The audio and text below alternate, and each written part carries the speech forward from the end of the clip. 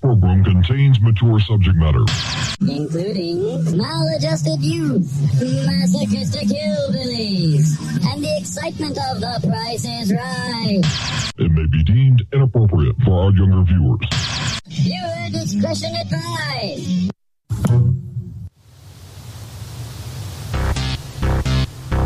I would like, if I may, to take you on a strange journey.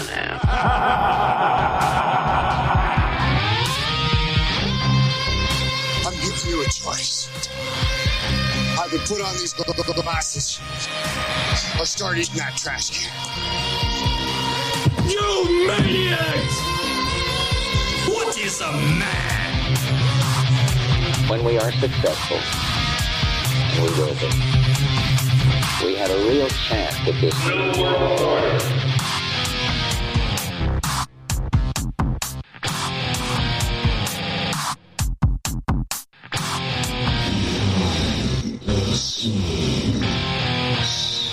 This generation is more socially active on both sides of the aisle, so this time I engaged. I mean, don't you agree? Yes, we need to allow others a chance to speak for once. Well, yes, but even by saying allow, you're implying that you have all the power. But I thought you were saying I did have the power. Are you twisting my words? No, I'm just trying to understand what the hell you're talking about. I can't follow. See, this is exactly what old people always do. Old people? Uh-huh. I'm 26. But my rational thinking and my desire for an open dialogue were a dead giveaway. It was all starting to make sense.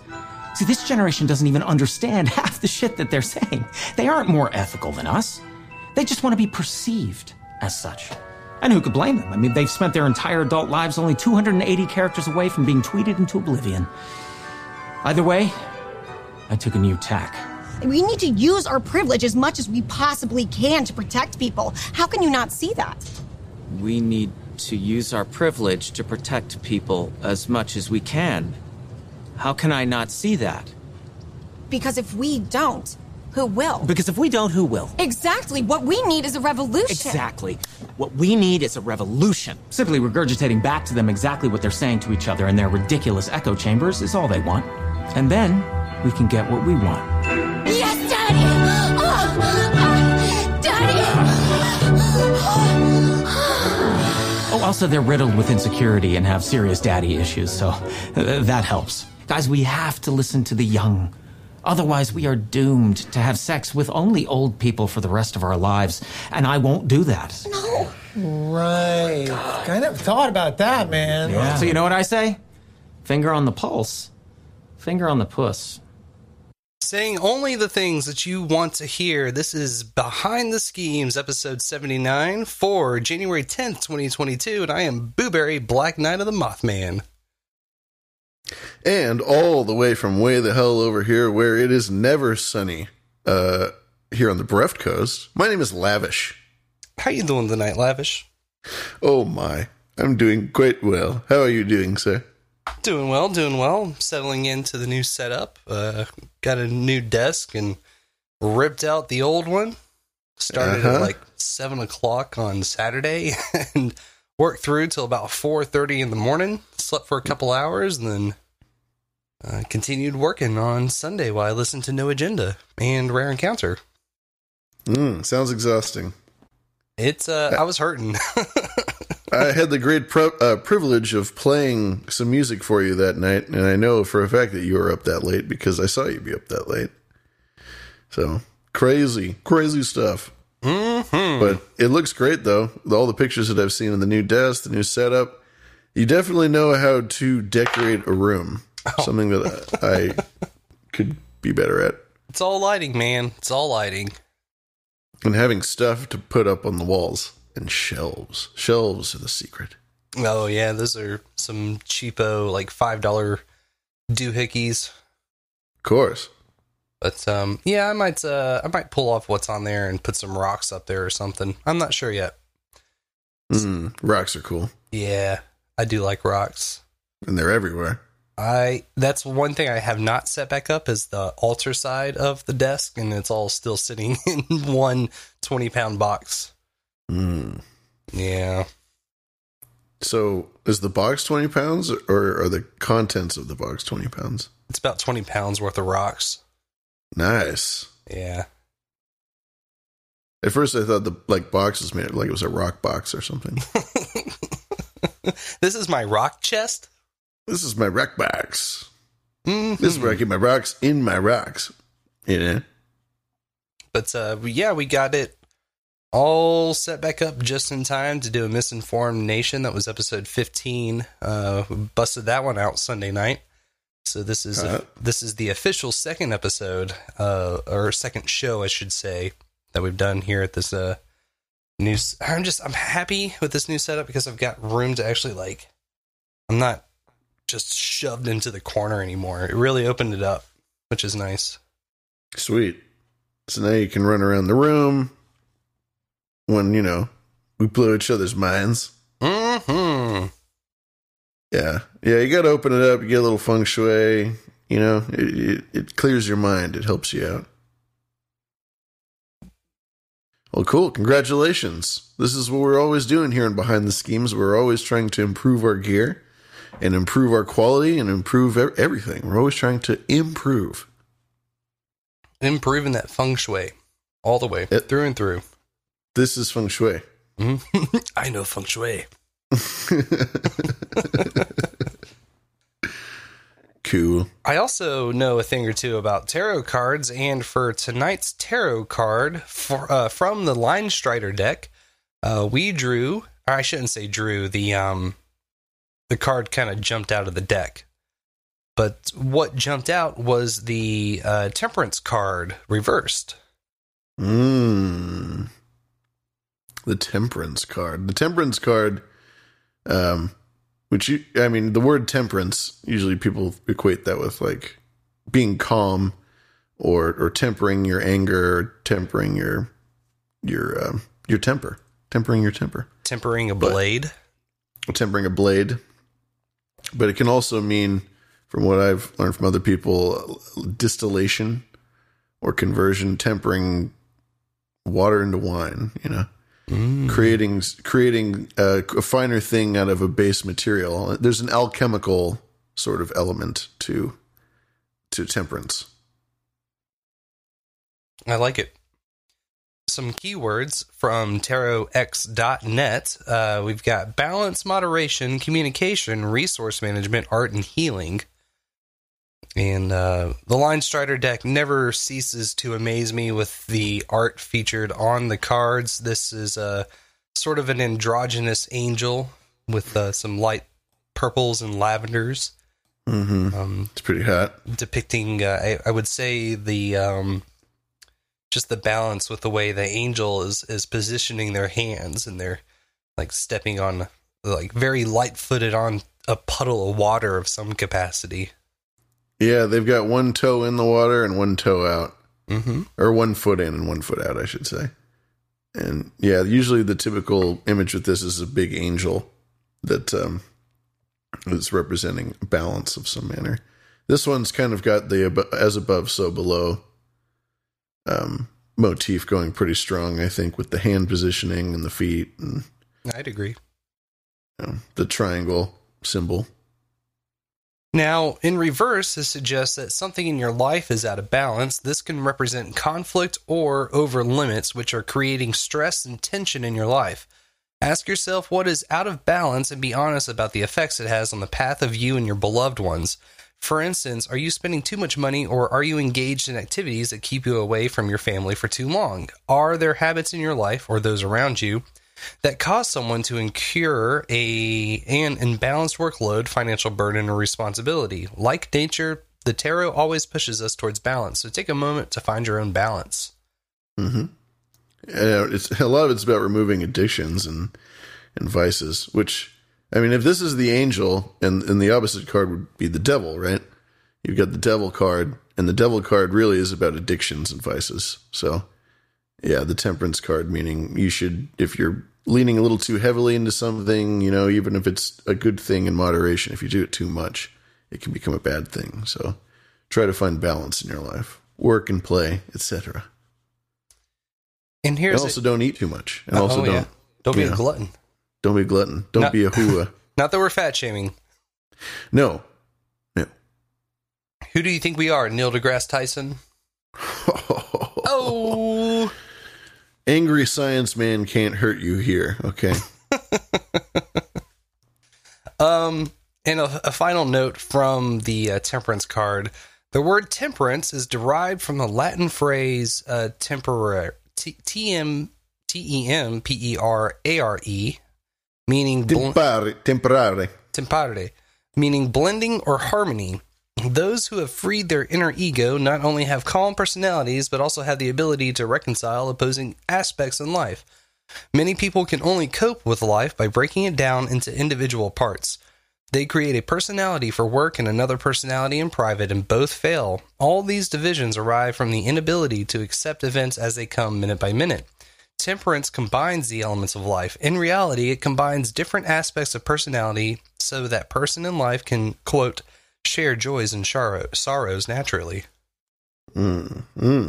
Yeah, there's the alchemical aspect in there, blending different chemicals and humors. The orchestra of life. If you would like to check out this card and all of the other cards that we've drawn since, episode 33, I think, they are featured at the top of our show notes. You can head over to Zosa's Corner, ZOSOS Corner.substack.com, and check them out. They're posted up there at the top with a link to some of the stuff that we just read. And consider maybe subscribing to those show notes. That way you'll get a little email that contains everything that we're going to be discussing as soon as we go live every Monday night, which is 7:30, 9:30, 10:30 East Coast. Mm-hmm. That's right. You heard us. And what's the other ones? It's 7:30 bereft. 7:30 specific or bereft. Yeah, yeah. And then you've got 9:30 chemtrail. Yep. Or central. And then 10:30 East Coast. Yeah. Yeah. Yeah. I don't need to sit here and rip on East Coast because you know what? It's really late there right now. I understand it's very cold and it's very late. So I don't like to kick a coast when it's down. But there's all sorts of different cool, fun links in there. Everything that we discuss on the show is featured in there. Got plenty of links to take you to various other websites. Some of them take you to Freaks of Hazard's personal pages. Those are people that help produce this show. Speaking of which, before we do the Freaks of Hazards, if you would like to chat with us ever, you can head over to Behind the Schemes, sch3m3s.com, click on that Green Room tab, and just enter the chats, and there we are. It's irc.zeronode.net #greenroom, and it'll put you in the contact with all sorts of freaks. It's like a party. It is like a party. Lots of people in there. Lots of people in there right now. People hanging out, having a good time, open discussion. The notes, as Booberry said, are there, and they are gorgeous, by the way. We just changed the color scheme. We're always changing the schemes. Yes. And the notes look absolutely beautiful, and if you want to follow along and you want to see anything that we reference, anything that we talk about, we reference everything in the notes. So you can educate yourself, and if we're wrong, then you can hit us up and you can tell us, hey, bozos. Hey, bozos. Hey, listen, fuckface. Oh, that, actually did remind me of one other thing. Apparently Substack came out with a magazine layout. So if you head to the homepage for the show notes, it lays out all the different articles in a different way. It looks kind of cool. I like it.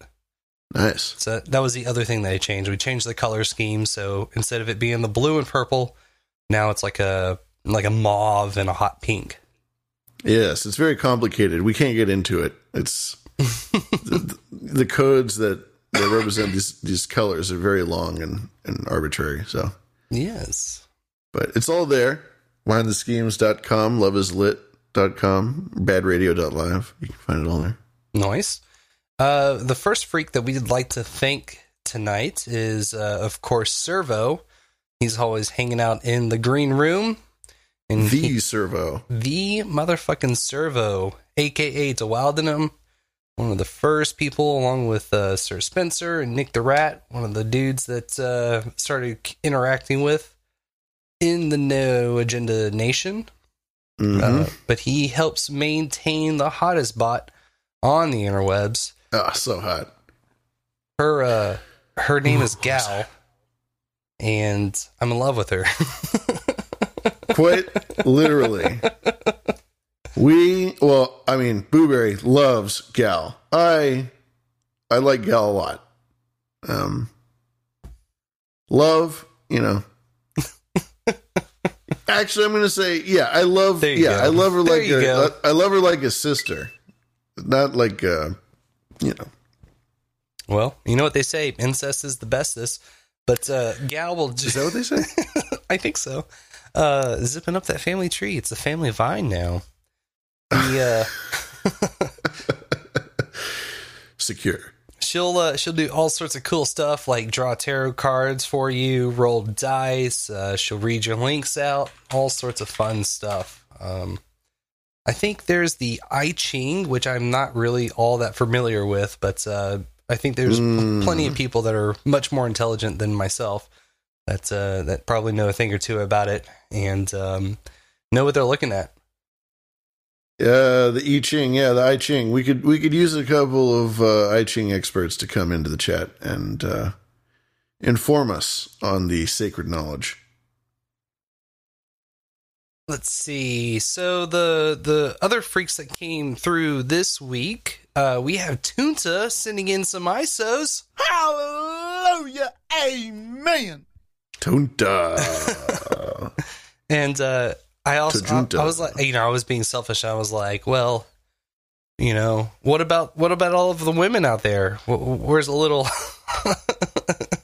amen and a woman? A woman. Hallelujah, a woman. There it is. That's the phrase that mucho pays. I like it. Thank you, Junta. Thank you for providing us your talent and your time. Speaking of hot, holy shit, hot off the presses, Dame DeLorean is our show artist for this week, and holy bejesus. Woo! She sent in a real smoker. I adore this glitch effect that she did to the artwork. This is a photo of DeLorean. And it looks so fucking cool. Yeah, stylistically, it's great. It's got the 3D. It looks like, I don't know what movie, but oh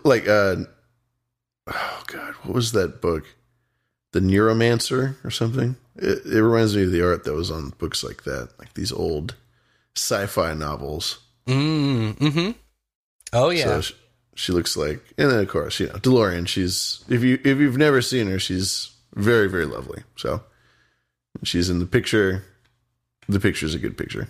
Yes, and thank you so much for sending that our way. I think this one is going to be an evergreen. Once we really get into full formation with doing our chapters, I will definitely be using this alongside the other one that you sent in for, I forget which episode, but she did a screaming pyramid mouth. Ooh. Yeah. I like it. Man. Let's see. I saw a great video on a pyramid the other day that I'm going to bring up. There's certain things that I hesitate to bring up on the show because you need visual aids. Visual Fauci aids to really kind of get the real gravity of it. But that's neither here nor there. But the pyramid is fantastic. And I saw, again, another video on how it relates to phi and the golden ratio. And it's just fucking great. And the proportions of the earth and of the universe, etc. Sacred geometry. It's always a good time.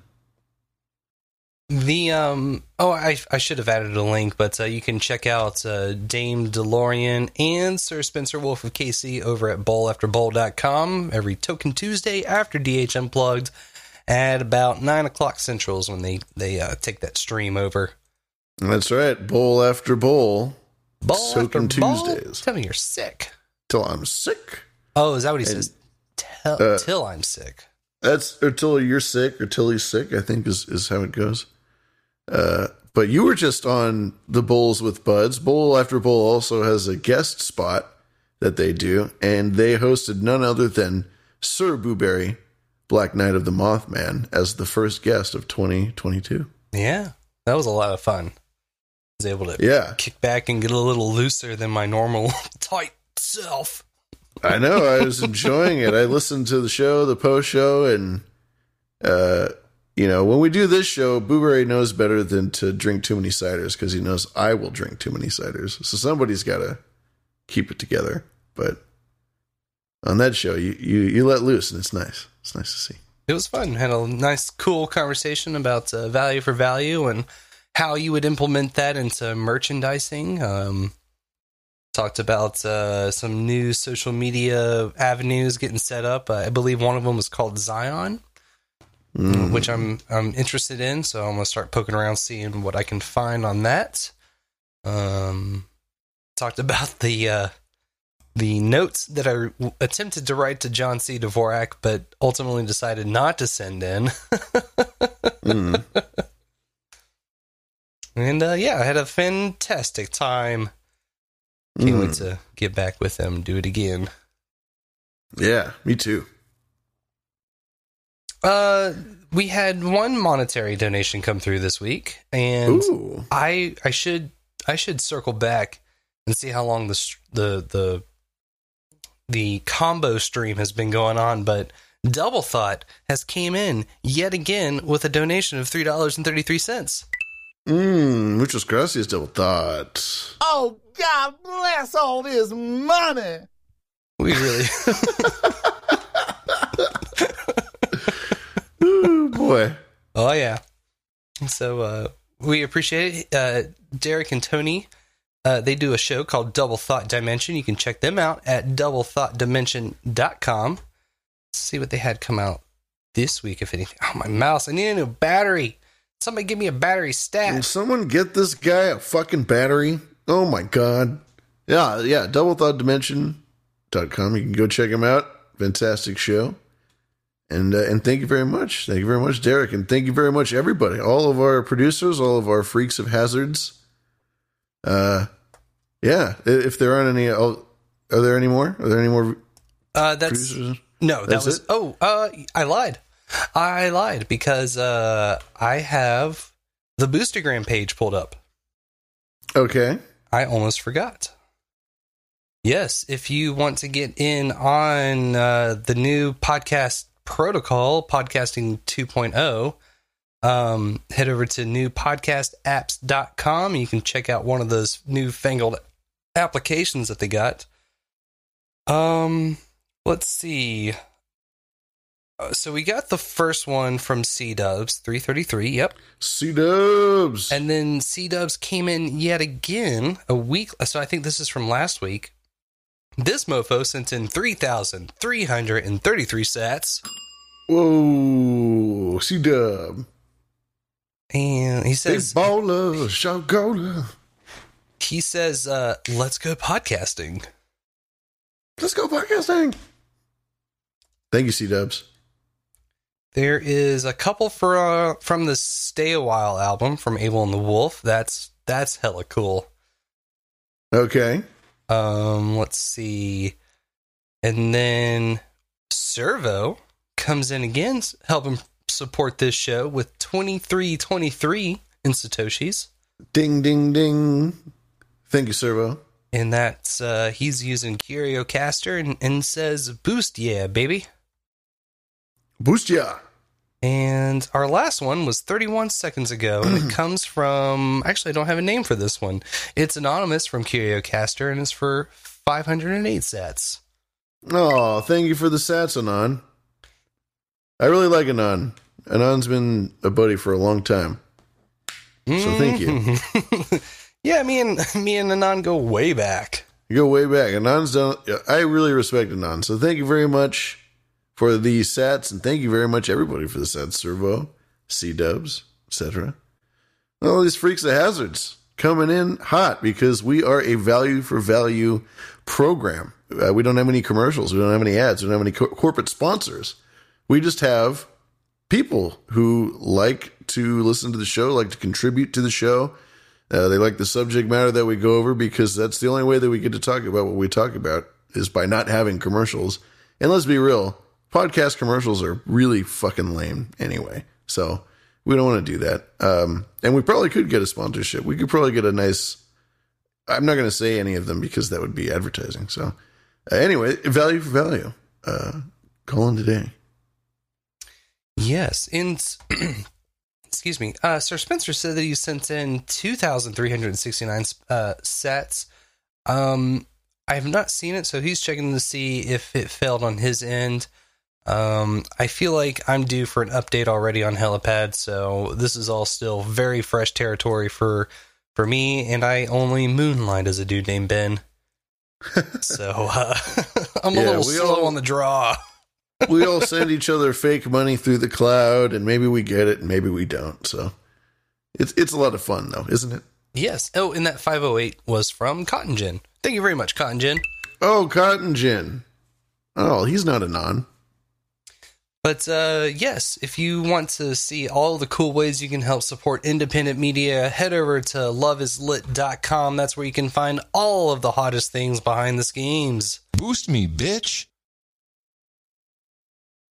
Oh, don't boost me. Oh, yes, boost me. You froze on me, you son of a bitch. All right, let's try that again. Write it out. Boost me, bitch. Boost me. Oh, yes, boost me. Do a commercial, you're off the artistic roll call. Every word you say is suspect. You're a corporate whore, and end of story. We told you who was behind the schemes, but you'll never know who's behind the screams. Call our creep phone now and leave a scream mail. We'll play it on the show. 612-263-SEXY. 612-263-SXXY. That's 612-263-7999. 7999. Sexy. Oh, I'm going to throw all of this shit across the room and it will be spectacular someday. Die, motherfucker, steal. And before you hit me with that telephone number, Sir Spencer sent in 2169 sats from Breeze, saying in all caps, big titty energy with some nice assy boobs in there. Ah, woo! God damn it, do I love big titties. Boy, oh boy. You've got karma. Shit. Swing. Shit, man. Shit. So hit me with that telephone number. Oh, the telephone number? To our program that we host, which if you want to leave us a scream mail, you're more than welcome to, and we will play it on the air. That phone number is 612-263-7999. Again, 612-263-7999. 7999. If you call that number, you can say whatever you want. Say whatever you want, your heart's desire, as long as it's within a 3-minute window. And guess what? If it's longer than 3 minutes, call a second time and finish your thought in another 3-minute window. Yes. Yes. That's okay. Take that voice, call into that phone number, and... give it to me. That's right. It's toll free. Here's our first scream mail for tonight. Oh, hi. This is my rock box. I want to open the lid, but it's covered by rocks. Do you mind helping me get my rocks off?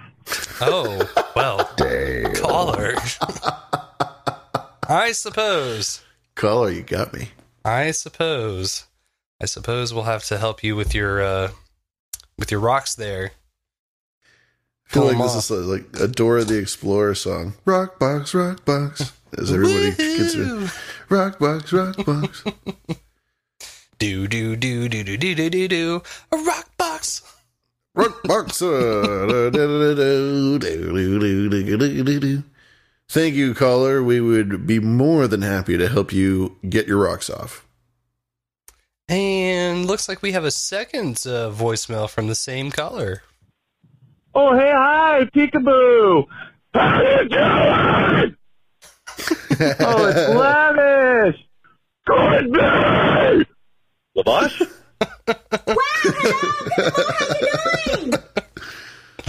Oh, good to see you, Color. Good to see you. Good to see you a long time. Oh. Could be screaming. Man, that's... I hope you drink some water, Color. You sound like somebody who just screams all the time. You got what they call on radio the big balls. We got the biggest balls of them all. We got big balls. And she's got big balls. the dirty big balls. My balls always bouncing from the left into the right. Oh, man, I want you to bounce into my ear holes and call that number 612-263-SXXY and bring us some action for tonight's sexy action. And I believe that concludes all of our business. I think it's time we maybe roll some die here. It's time to let the fates decide our future. Will it be high roll, low roll, D20? Let's go with a low roll on the D20. Low roll, D20. Here we go. Oh. Oh, yeah, baby. Oh. Yeah, baby. I don't know. I got pretty low. Oh, I crushed it. I got a 17. Oh.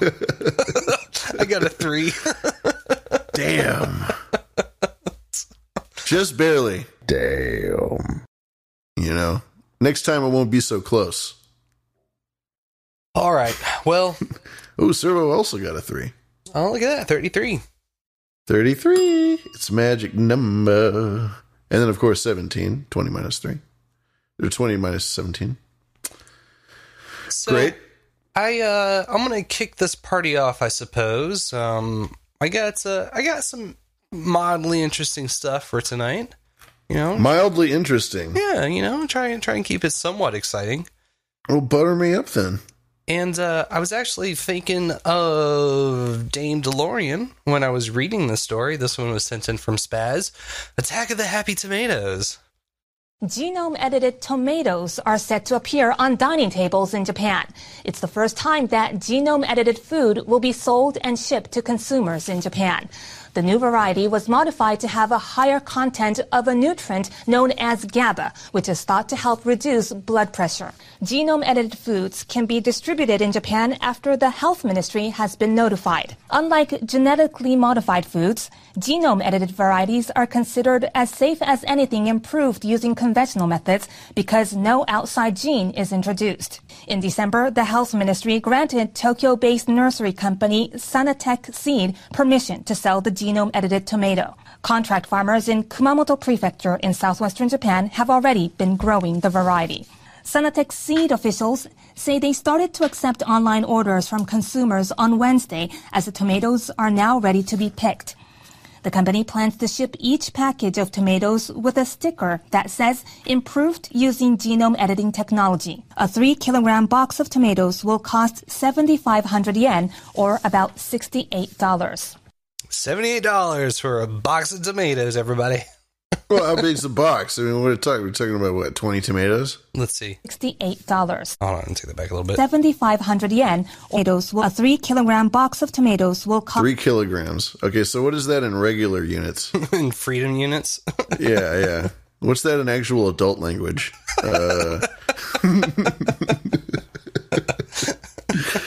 6.6 pounds. Oh, shit. 6.6, you say? Is that a fucking coincidence? It's like $10 a fucking tomato.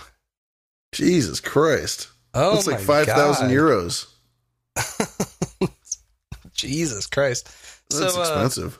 It is. So this is a CRISPR, a classic CRISPR gene-edited tomato that's meant to lower your blood pressure and help you relax and get you high, basically? Yeah, I guess they've chocked it full of GABA. I'm not even going to try and pronounce the actual scientific name. Carboxyl Quote, GABA is a famous health-promoting compound in Japan. It's like vitamin C, Hiroshi Uzura, chief technology officer at Sanitech and a plant molecular biologist at the University of Tsukuba, told Scientific American. Quote, that's why we chose this as our first target for our genome editing technology. Okay. So Scientific America, they were kind of like, oh, this is all hokey and bullshit. I mean, there's a definite little bit of Western versus Eastern philosophy in medicine kind of coming to a head here. But then the Eastern medicine is coming in hard with that CRISPR action. The joining of the worlds. Would you maybe like to hear some clips about what GABA is? I maybe would.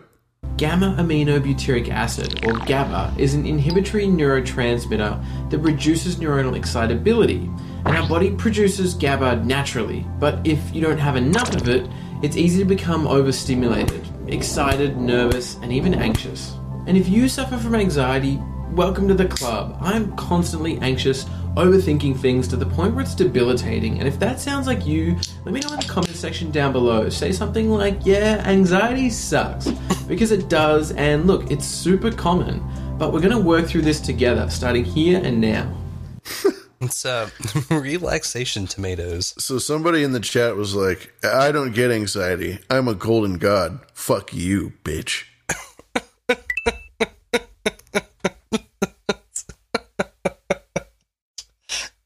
Oh, I like it.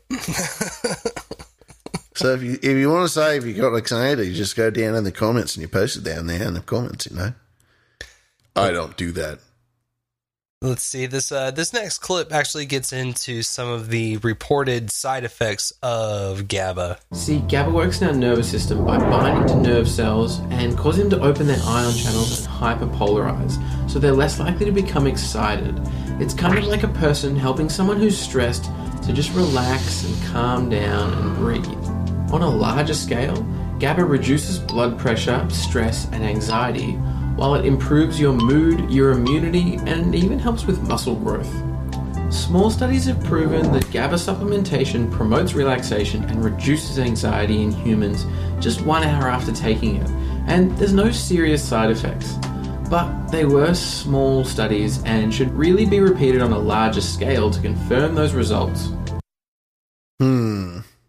I agree. I feel like they should just go ahead and genetically inject some Prozac, some SSRIs in your tomato soup. Why stop there? We got the sack. Let's just make Norco tomatoes. Oh, there you go. That could be kind of weird. You had a Caprese that just puts you on the couch for 3 fucking hours, you know? And there you go. Nothing would sell faster. I'm just looking to disconnect. I just got too much going on. I'm looking to get away.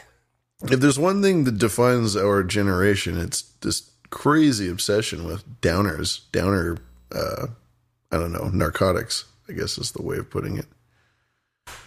Just the opioids and all that stuff. Heroin. So why not? The 80s were all about uppers and coke and crack and meth. And now it's all about the downers. Just that time. In and out and in and out. The next one, he gets a testimony from one of his friends. Ultimately, this video just ends up being a commercial for GABA. He's like, oh, check my link down in the description below. Click on that. I've found a source for GABA, and if you order through there, I get like 10% of the proceeds or something. So we'll probably exclude I think he probably just found a buddy of his. He's like, hey, you look kind of anxious. I'm going to get you some GABA. Can you just say that you took it? Just like, meh. So yeah, eat your tomatoes and chill out, bro. That's what we got to say about new Happy Tomatoes. So I grow tomatoes in my garden.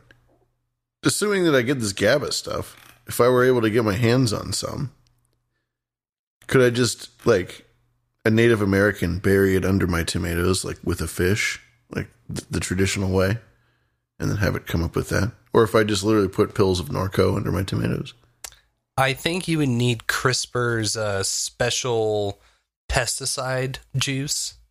Okay. Because they wouldn't survive without, that little extra nudging, to protect their copyrights and everything. You don't want people running around with your CRISPR seeds. No. We're anti-competition around here.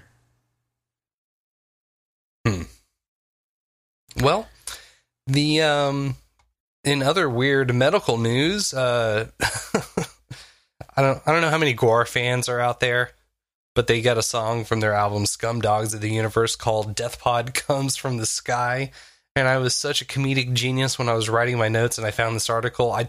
I titled this section, Death Pod Comes from This Guy. So the inventor of the suicide pods, Dr. Philip Nitschke, who's out of the European Union, he was a gentleman that produced these. I mean, it's pretty much like the Futurama suicide pods, right?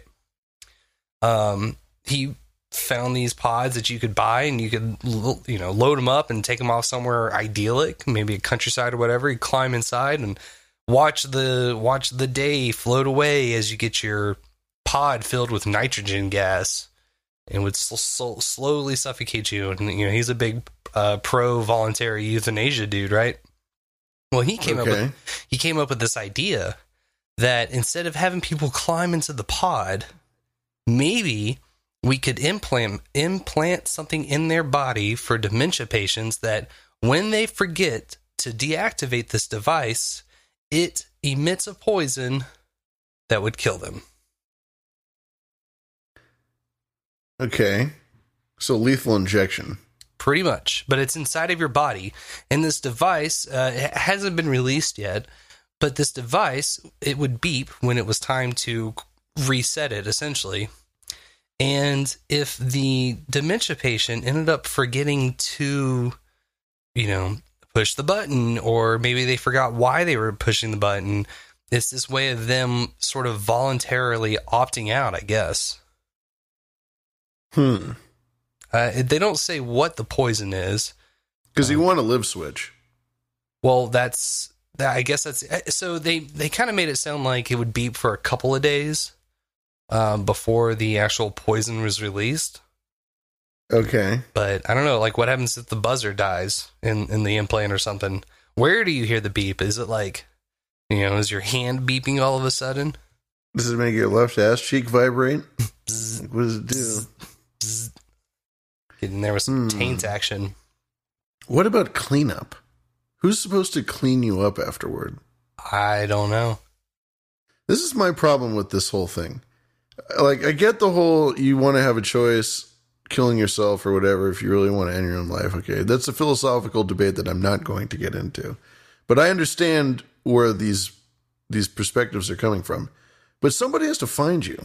And somebody has to call somebody who's got to come and collect you, and it's like, that's there's nothing you can do to like avoid that, what you're going to impose on somebody. Or, if you go out into the woods and you do it, maybe some kid will come and find you or something like that. It's very, very, I don't know. It's dark. It's a dark topic, and I don't mean to get into it too much, but we are talking about suicide pods, so fuck it. Yeah.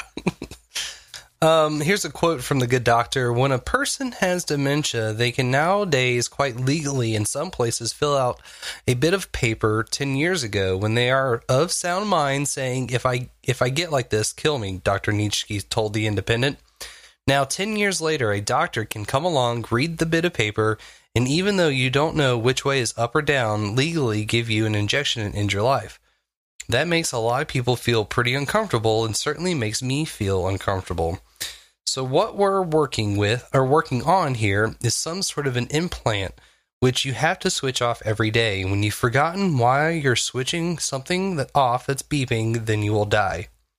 That puts the responsibility right back onto the person and allows them to get what they want, which is that they do not want to live on as some form of vegetable with no one prepared to end their lives. Yeah. I mean, if you're going to be in that state and you're just going to be a burden financially, emotionally on your family, then yeah, I mean, there's always nuance, right? All these big topics. Yeah, I mean, I guess I could see that. I just, yeah, does it come with an app? Like, how do you sync it? Is it Bluetooth enabled? Yeah, what if your phone dies? Do you live if your phone dies? Yeah, right. I need to find a charger. Phone charges, you're done. I need an outlet like now. Oh shit! I'm out in the middle of the fucking woods. Phone's dead. One last thing before I go. One last pain in my ass. Now I remember why I'm doing this. Fuck everything. Sorry, this is dark humor. It's black humor, technically. That's racist. Well, I guess it's not as actually, I don't even know why that segue would work. China has fired up their artificial sun. Do you know anything about the Chinese artificial suns? Yeah, we've talked about the Chinese artificial sun before. Yeah. Well, the honeycomb sun. They just beat a world record. They fired up their fusion reactor for 20 minutes. 1,056 seconds to be exact. And it was 5 times hotter than our sun at a whopping 70 million degrees. And did they do this out in the street or what? Yeah, over by the Big Lots. Yeah, backside. Check this out, everybody.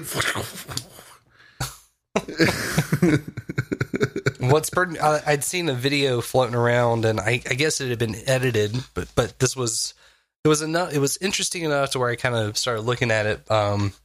The video, I guess, was actually of a rocket launch, but there was this big yellow orb that just started raising out of the from the ground up into the sky midday.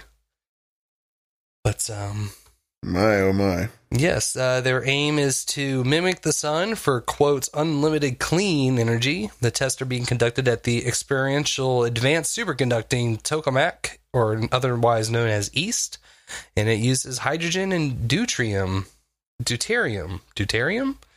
gases for fuel. And they've been using it since 2006 for these experiments.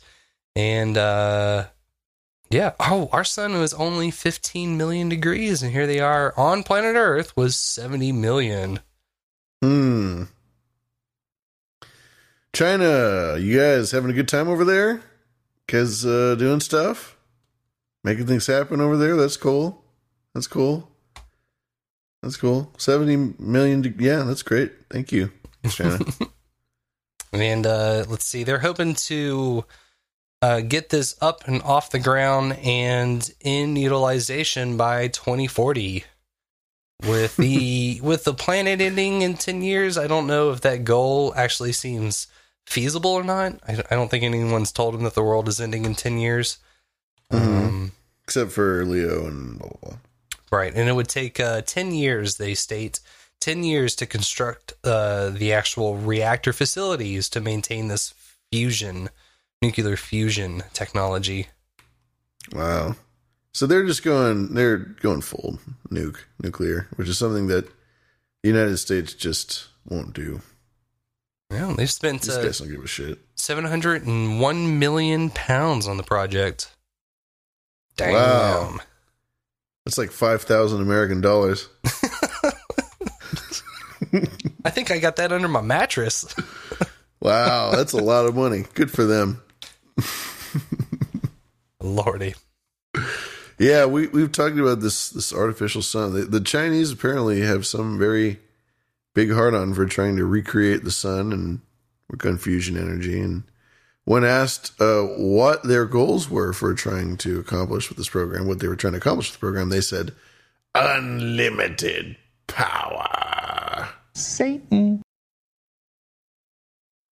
I don't, where is my I love democracy? Damn it. I love democracy. No. Do it. Yes. Do it. Yes, I am the Senate. Thanks, China. That's what our boy Xi Jinping says every time he goes out onto the floor. I am the Senate. I am the Senate. Good. I had this video. It's about the days before Photoshop. I might back burner this because it's a little on the long side, and I want to get to this other topic. But maybe if we end up with some extra time, we can circle back to that. But my main meat and potatoes and happy tomatoes for tonight. You don't even have to think about it, dude. What do you know about psychogenic death? This is a very dark show, I guess, on my part. Man, I was going to bring all these like uppity things because I was so tired of talking about dark stuff. Now I'm going to get all existential on this bitch. Let's do it. I don't know anything about psychogenic death. Well, who was this? I believe this was a Salon article. And they start off on this article describing an incident from 1967 where a 22-year-old girl was admitted to the hospital. She was one of 3 babies born on Friday the 13th. Oh my God, there's so many spelling errors in this. Friday the 13th in Florida's Okefenokee Swamp. Butchered that. The midwife to the babies. Wait, hold on. Okefenokee. Okefenokee, thank you. Okefenokee Swamp. Yes, that one. What he said. Right. So the midwife told the parent that all 3 of the babies had been hexed, and she gave specific ages when those children would pass, and they all came true through accidents and medical issues. This whole article is about the phenomenon of thinking yourself to deaths, a.k.a. hex deaths, a.k.a. voodoo deaths. A.k.a. self-fulfilling prophecy. Bro, a.k.a. give up ism. A.k.a. I already know what's going to happen. That's funny. So you get the news that somebody tells you you're going to die when you're 40 years old, and then as 40 comes, first of all, you know that you're not going to die until you're 40, so you're going to party your ass off until you're 40, knowing that you're not going to die. And then when 40 comes, you're like, well, it's now or nothing. Yeah, pretty much. So this term voodoo death, it actually comes from the same doctor who coined the term fight or flight, Walter Cannon. Dr. Fight or Flight himself said this? Yep, he came up with the term. He published a paper called Voodoo Death. Oh. And I guess he was a little ahead of his time because all of his peers thought that these curses were for, quote, overactive primitive minds. And he believed that there was a biological angle. However, it wasn't until now that Western medicine... Show him a biological angle. ...started to take this seriously. Quote, yet until recently, this is from the Salon article, yet until recently, the idea that our beliefs or our fears could kill us was not taken seriously in Western medical circles.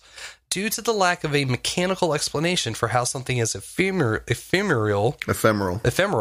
as the mind could extinguish something as tangible as the body. Now, thanks to the work of a British psychologist and researcher named John Leach, that may change, as he has mapped out at least one road to this unfortunate end. So this dude starts an investigation 20 years ago to, he's looking at why some people survive prison camps, why they survive shipwrecks, etc. But he didn't really get anywhere until he reframed the question, which was, what makes a few people so extraordinary that they survive? That was the original question. What makes a few people so extraordinary that they survive? However, he reworked the question to, why do so many people die when there's no need for them to die? And this I like that. Yeah. Classic statistic, like if you're trying to look into something as strange and off the cuff, you got to question, what makes these people live? And then at some point he switches it around. What makes these people die? Real science. Yeah. Oh, could you believe that? So he writes this paper called Give Up Itis in 2018, and he ends up detailing various historical events, such as the 1607 settlers of Jamestown dying from melancholia, captives on the slave ships dying from the sulk, and POWs from like Auschwitz, North Korea, Vietnam. They actually get into minor detail about the POWs. They would lie down, smoke a cigarette, and pass in 48 hours. And so they literally just gave up the will to live. They laid down, and that was it. Yeah. And they expect the worst. Yeah. There's no hope. There's no way out. He ended up tying together a relationship between the prefrontal cortex and the basal ganglia, which sounds funny. And he found some neurological connection. Yeah. And the way dopamine is produced. Let's see. Let me take this back. Leach finally tied together a relationship between the prefrontal cortex and the basal ganglia, and the way dopamine produced or not produced is produced or not produced. Yes, yeah, typo on my part. So I guess there's. I thought there was only 2 different categories when it came to fight or flight. Both of those are an active motion, whether you're facing the threat head on or you're fleeing from the threat. There's some sort of motion. But I guess there's a third option called freeze, which they also in this article refer to as passive coping. And passive coping is when the threat seems to be inescapable. And it's one of the mechanisms is it allows you to conserve energy until the perceived threat is passed. And at this point in the article, I started getting some of that that OG mass formation vibes, some of that like mass hypnosis from Bjork. Mm-hmm. Because sometimes the threat doesn't pass. People can lose hope of escape as the prefrontal cortex limits the production of dopamine in the basal ganglia to below functioning levels. As hopelessness continues, this prefrontal cortex can prevent all attempts to reproduce dopamine. This begins the spiral of disengagement. So basically what he's saying is when these people are in a passive coping situation where they're basically in shock. They're in a very extreme situation. Yes. And they mentally kind of check out. And I think the brain overloads certain chemicals, certain happy chemicals, dopamine, things like that, in order to compensate for this shock and this fear that you are trying to cover up. And when the brain is working at this hyper level, it wears itself out.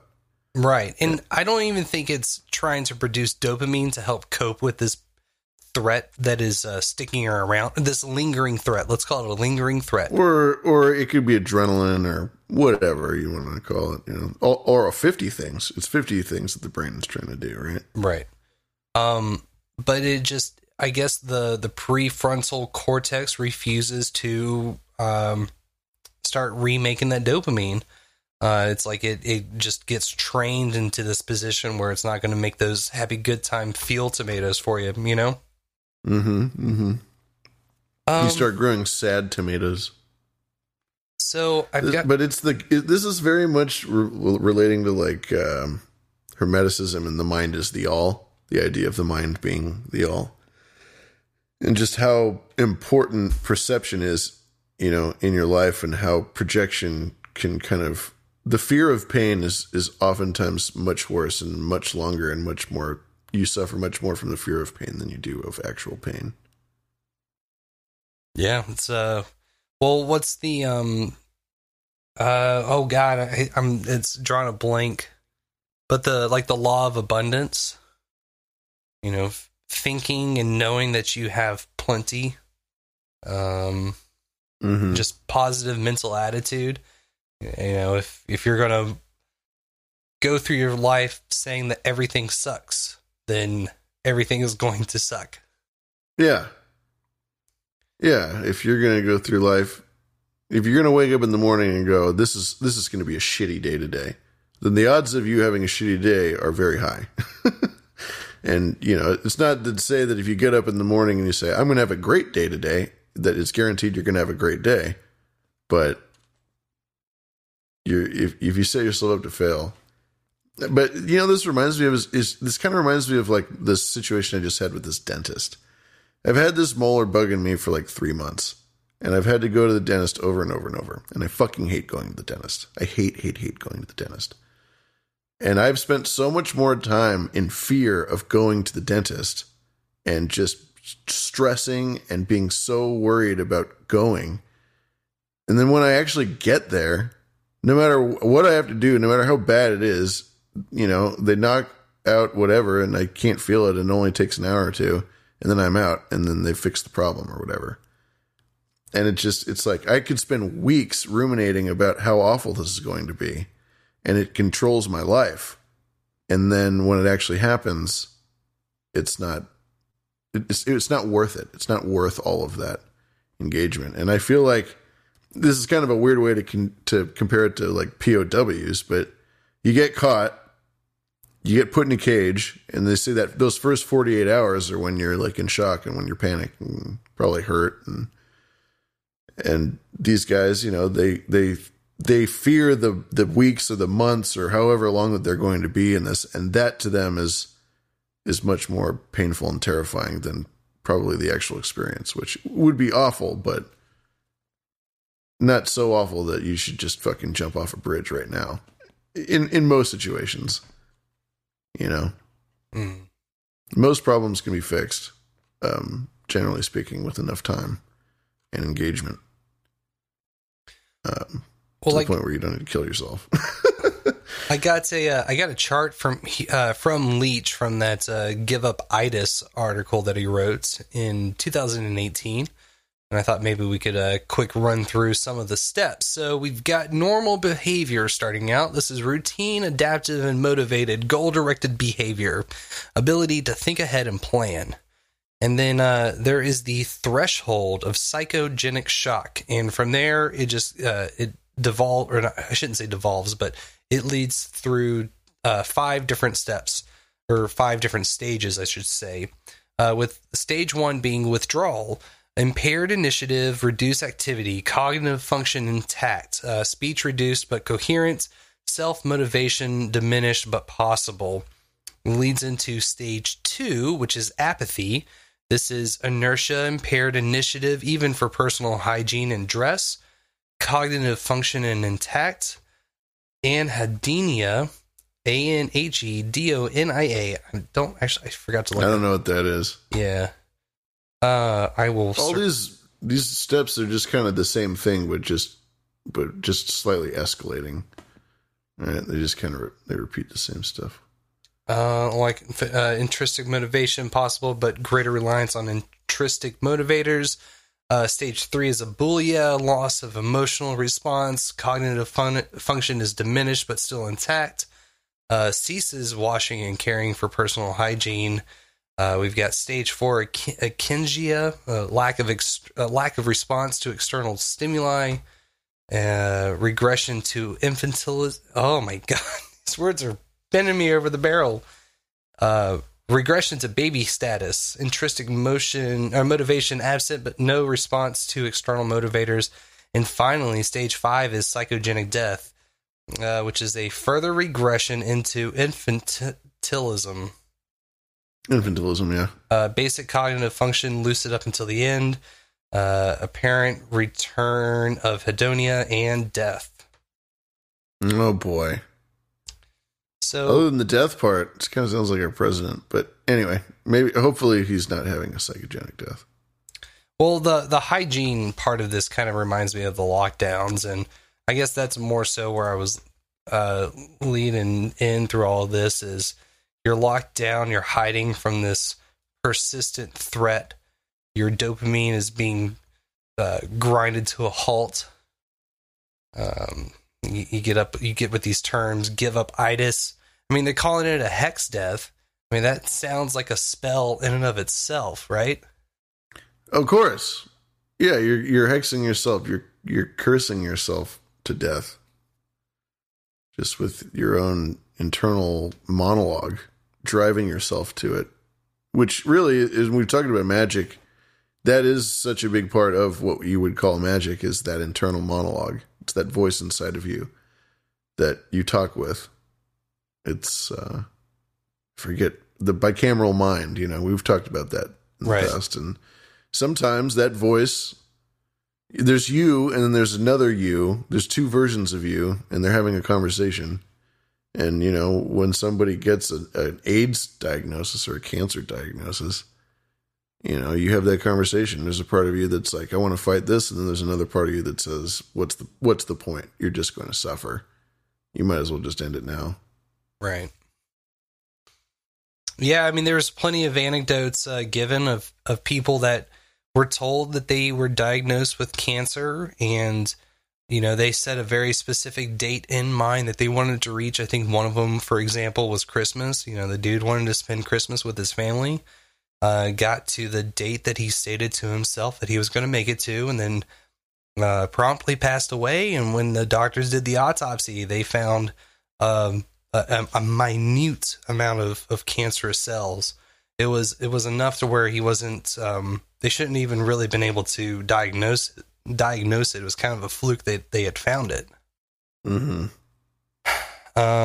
Well, yeah. So I've got some clips here of a different doctor. Funny enough, if you go back to episode 32 of Mo Facts, he's talking about the same thing. That was the episode titled Nocebo, if you remember that one. But it's describing the same sort of thing where it's the power of suggestion in just like from the loudspeaker. One of the main things that Adam and Mo discuss on that is watching the news, the media, reading media, consuming it in a very active fashion rather than letting it passively happen to you. It's like we're listening to intent because I want to digest every single word that is spoken to me rather than it just kind of washing over and getting into that subconscious. One of the points that they bring up is I always try to, I'm kind of paraphrasing here, but they wanted to turn the volume down or leave the room whenever a medicine commercial came on the air and they started listening at all the side effects. I believe it's Adam's theory or hypothesis, I should say. It's Adam's hypothesis that hearing those side effects will, in fact, like give dudes ED, for example, so on and so forth. Mm-hmm. Yeah, you placebo yourself. And that is a perfect handoff. This particular presentator is he's discussing placebo versus nocebo, and this is the origin of the word placebo, which I did not know. So my job, besides working in New York City at a medical school, I also consult for the government in terms of a recommendation of certain drugs. So I got interested in clinical trials. And when you do clinical trials, one of the issues that comes up is placebo. So I wanted to talk about that because it's not really obvious. The term placebo comes from the 14th century, I shall please. It was used at people chanting at Catholic Vespers for the dead. These were paid mourners, and they would chant placebo, placebo, placebo. And that's what it meant initially. But Hooper's Medical Dictionary in 1811 said that placebo basically was something that doctors did to please the patient rather than to benefit them. And then Henry Beecher in 1955, for the first time, showed that there was actually physiological effects of placebo. They weren't just nothing. They actually changed physiology. So the word placebo is Latin, and it's part, and this is not a dig on Catholic people, but Catholicism has always kind of struck me like a death cult. Yeah, very much so. Christianity in general is kind of a death cult, just in the sense that it's all based on a guy dying and being resurrected. And I just, like that the term placebo, to please, is cried out, during these funerals and by paid mourners, but still very spooky. And what's the literal translation? It's to please, or, I hope you're pleased, basically, is what they're saying. And, now you just asked me, it slipped. So I'm not sure. 14th century, these guys would. I shall the please. family would. I shall please. Yep, I shall please. And they would pay people to say this to people at funeral processions. I assume as like a show of piety or prestige or something like that. I'm not sure. I love the Dark Ages. I would love to look into this. Dark Ages is a great time. Great time for everyone. So this guy continues on. He's giving out and the actual date was like 1921, and it was just all this crazy combos of different types of powder and substances that was being sold as medical tinctures, cures for various ailments and whatnot. He ends up talking about the way George Washington died, which was through the process of bleeding. Yeah. But I wonder how much truth there is to this next particular clip, because he goes through and he lists out a variety of interesting facts about the effectiveness of different placebos. When you think of placebo in a clinical trial, we think, it's maybe some sort of pill or something like that. Well, there are many, many kinds of placebos, and they have different effects. For example, the best placebo going is surgery. You can't beat surgery. It works like a charm. Almost as good as an injection. And if the injection really hurts, that's even better. And if it's red and hurts, that's terrific. If you give a capsule placebo, it's better than any pill. And a gold and silver capsule are better than colored capsules. Colored are still better than white capsules, and all capsules are better than pills. If you give someone 2 placebos, it's much more effective than 1 placebo. Bigger is better, but you already knew that. And if you give a placebo 4 times a day, that's much better than giving it once or twice a day. If it's bitter, it's great. The physical setting matters, and I work for a medical school, and what happens in a well-known medical school is you do better than anyone else because you have a higher placebo response. The physical center really matters. And finally, we forget as doctors that doctors are placebos. And if you do it wrong, you're the opposite, which is a nocebo, which is what I want to talk about as well. Not just placebo, which is a good thing, but nocebos. And finally, I'll talk about the ultimate nocebo, which is voodoo death. The ultimate placebo, voodoo death. Yep. Which is also this psychogenic shock, which we were just discussing. Mm-hmm.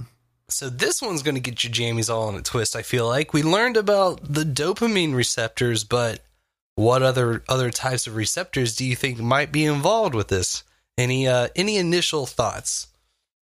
Dopamine receptors, the hopium receptors. Oh, so close. Oh, so close. Now, placebos help pain. We know that. If you give a patient placebo and they think they're getting something effective, it works very well. And what's interesting is it activates receptors in the brain called opioid receptors, which are the same receptors when you give someone an opioid that it hits.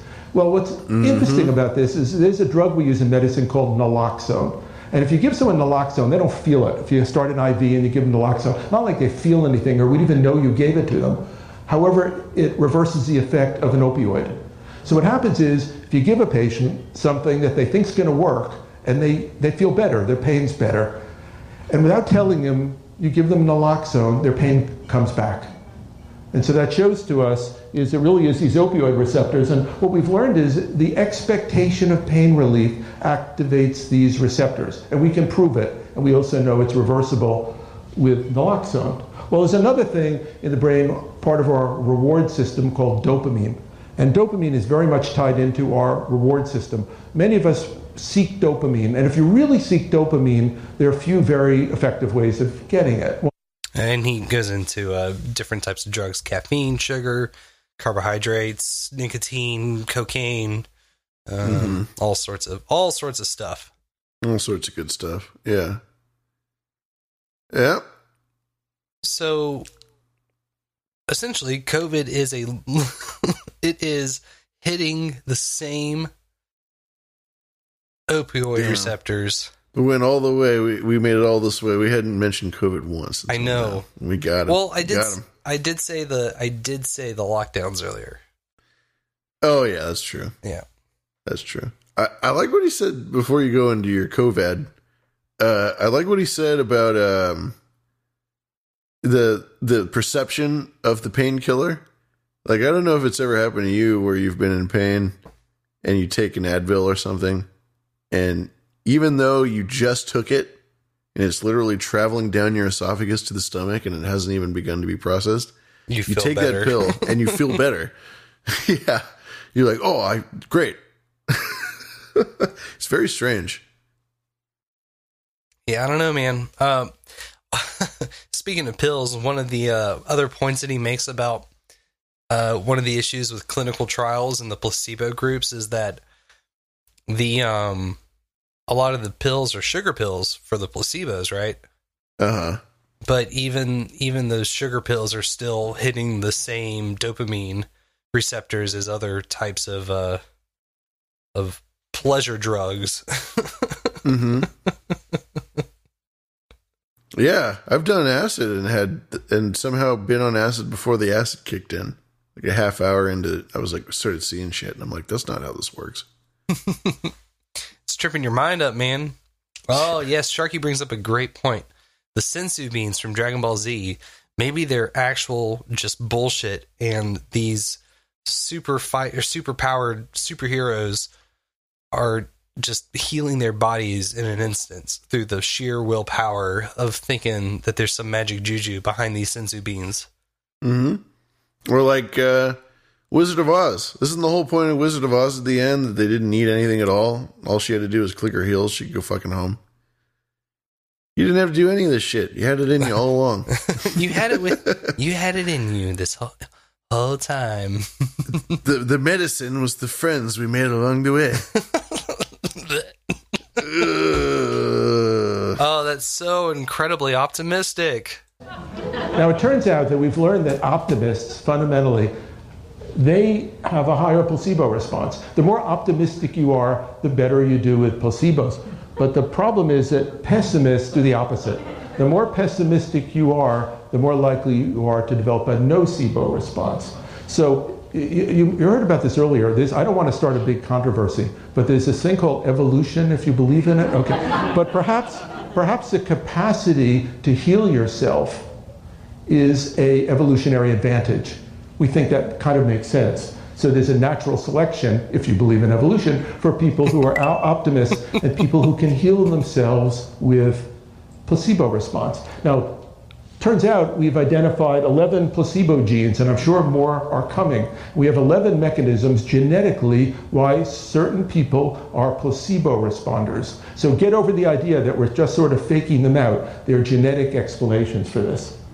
Man, that was another thing that I definitely caught on to. One of the bigger conversational points from Nocebo, the MoFax episode.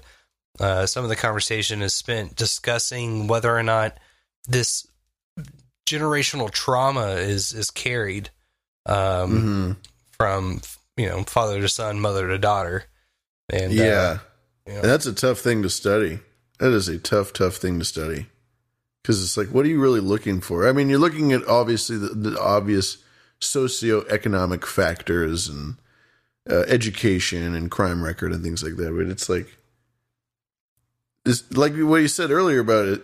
It's so hard to qualify the mind in a Western medical sense, and it's important on health with just consciousness and willpower. Like if you go to the doctor and you say to the doctor, I just am going to think good thoughts and I'm going to get better by thinking good thoughts. The doctor will laugh you out of the office, right? The doctor thinks all of this is very hokey, but it's undeniable that there is a very strong, very important thing that happens in the mind that is very hard to quantify or qualify, at least with the language we have right now.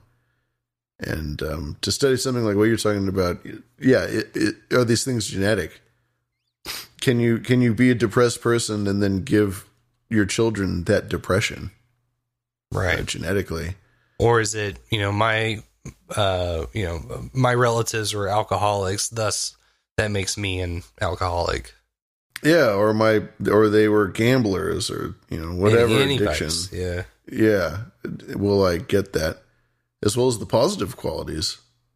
And I think that's kind of an unwritten and unspoken thing that is very powerful, I think, in the elite world. When we talk about the elites, it's about bloodlines. We talk about bloodlines a lot. And I think they really, really believe in that shit. They believe that you're basically just making a copy of yourself. And when you have kids, you're just like, you're propagating your progeny, your code and your line. And it's like, anyway, I don't mean getting all of that, but our lizard elite have been riding the Xerox for thousands of millennia. They have, and they will tell you. You'd be like, if this guy's depressed or if they got crappy genes or whatever, then they aren't worth your time, is what the elites will tell you. Now, that does sound a little bit like that's not evolutionary tactics, I guess, if you're literally just trying to make carbon copies from parent to offspring. But I did get a kick out of him saying, for those of you who believe in evolution, maybe you've heard of it. You might have heard of a little thing called evolution. Pandering to all the fucking science douchebags in the fucking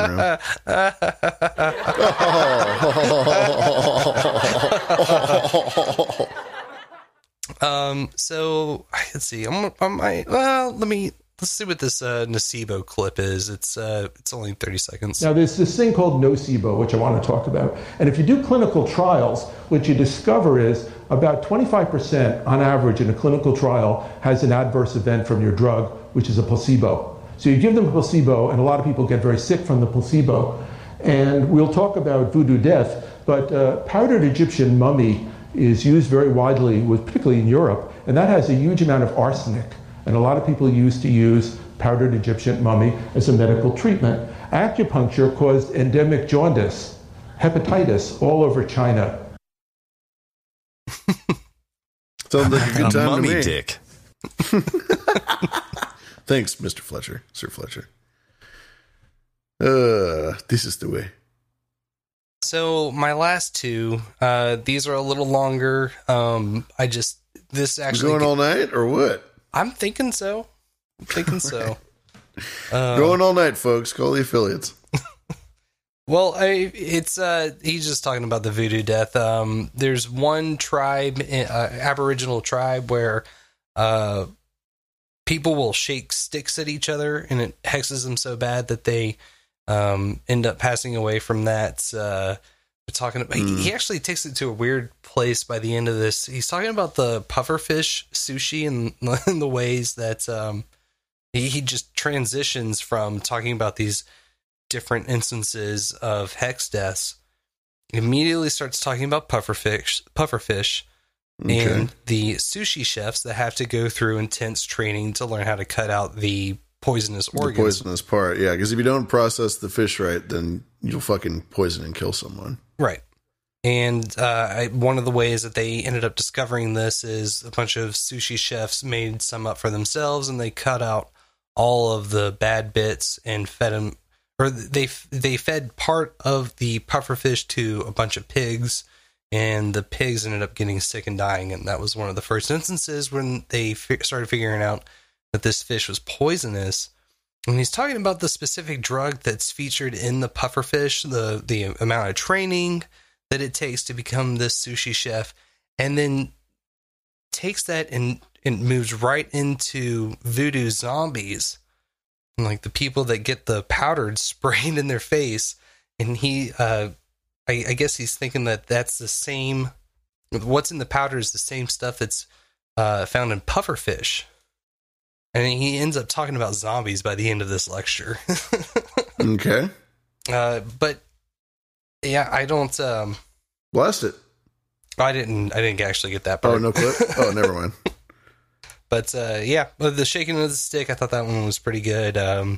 He makes a reference to the gentleman that that I was talking about earlier that said that they found cancer, and then it turns out to be nothing for the most part. One gentleman was he had a hex placed on him that he would get messed up if he ever ate wild game. And shortly after, a friend of his cooked up some wild game, fed it to him, didn't tell him. They came back a year later and got up together. Friend asked, "Hey, did you ever eat wild game?" Guy says, "No, I've never let it touch my lips." And the dude, his friend, is like, "Well, joke's on you. I fed you wild game a year ago." Gets sick and dies. Once he learned that he had done that a year ago, then he got sick and died? Yes. That's funny. Yep. I mean, it's not funny. It's terrible. But that's the placebo effect. That's so fucking weird how that works. You just get in your head, man. You get in your head. The mind's the all. The mind is the all. Yeah. I mean, other than a bullet in your arm, there's not much your mind can do about that. But aside from that, I wonder if the mind is strong enough to make people feel that. I don't know. That would be interesting. See if there's any stories of people, imagining the pain of something like a gunshot, I guess, to their body.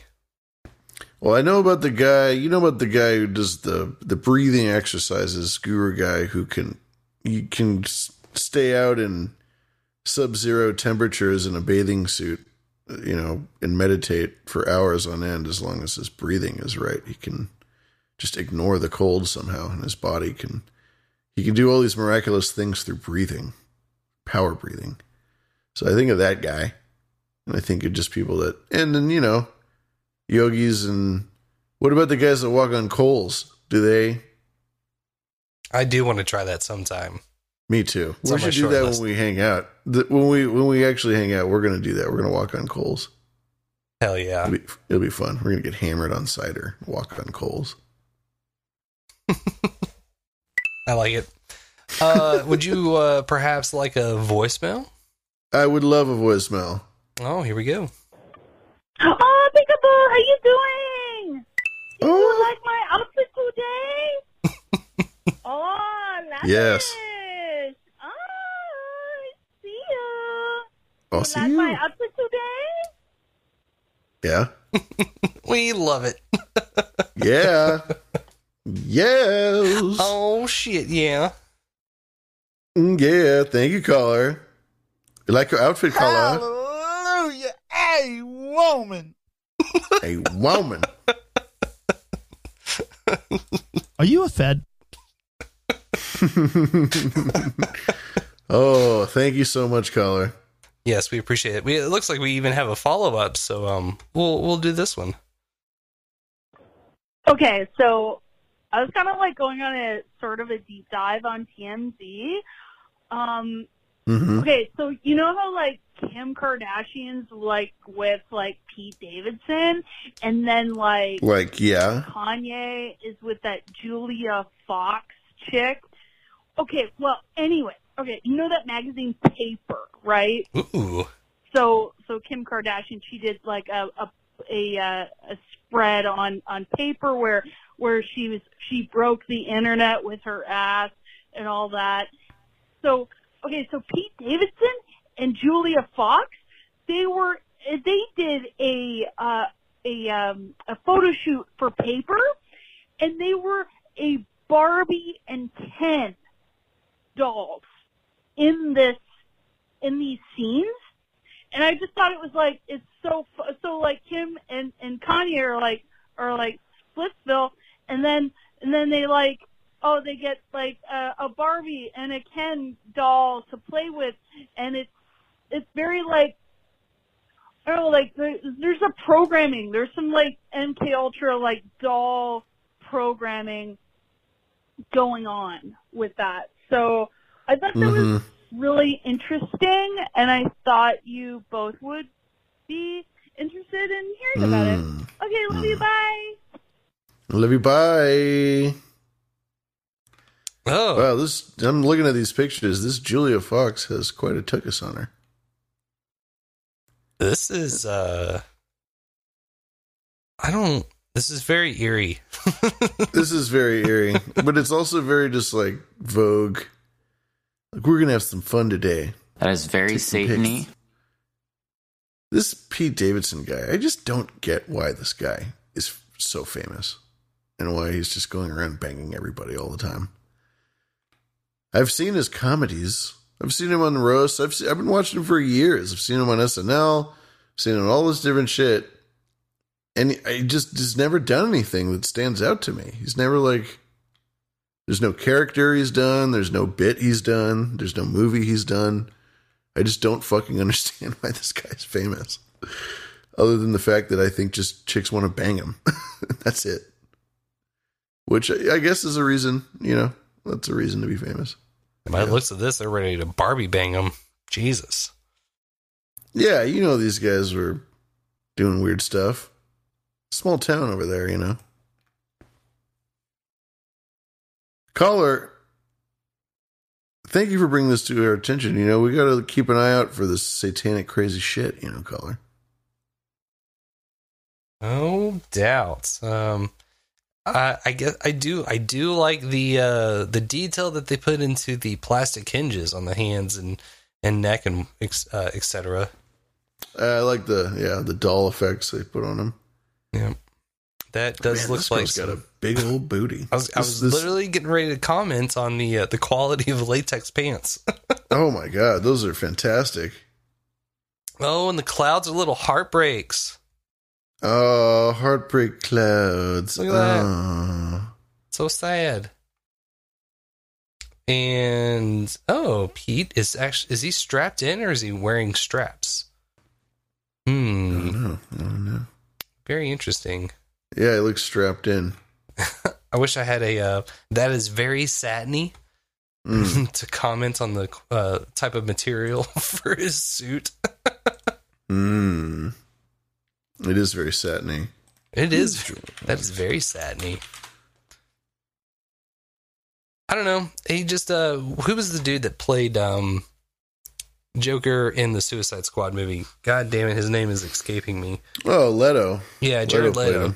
He's got that sort of same heroin chic sort of vibe to him. He's got that same like dead behind the eyes, heroin skinny thing.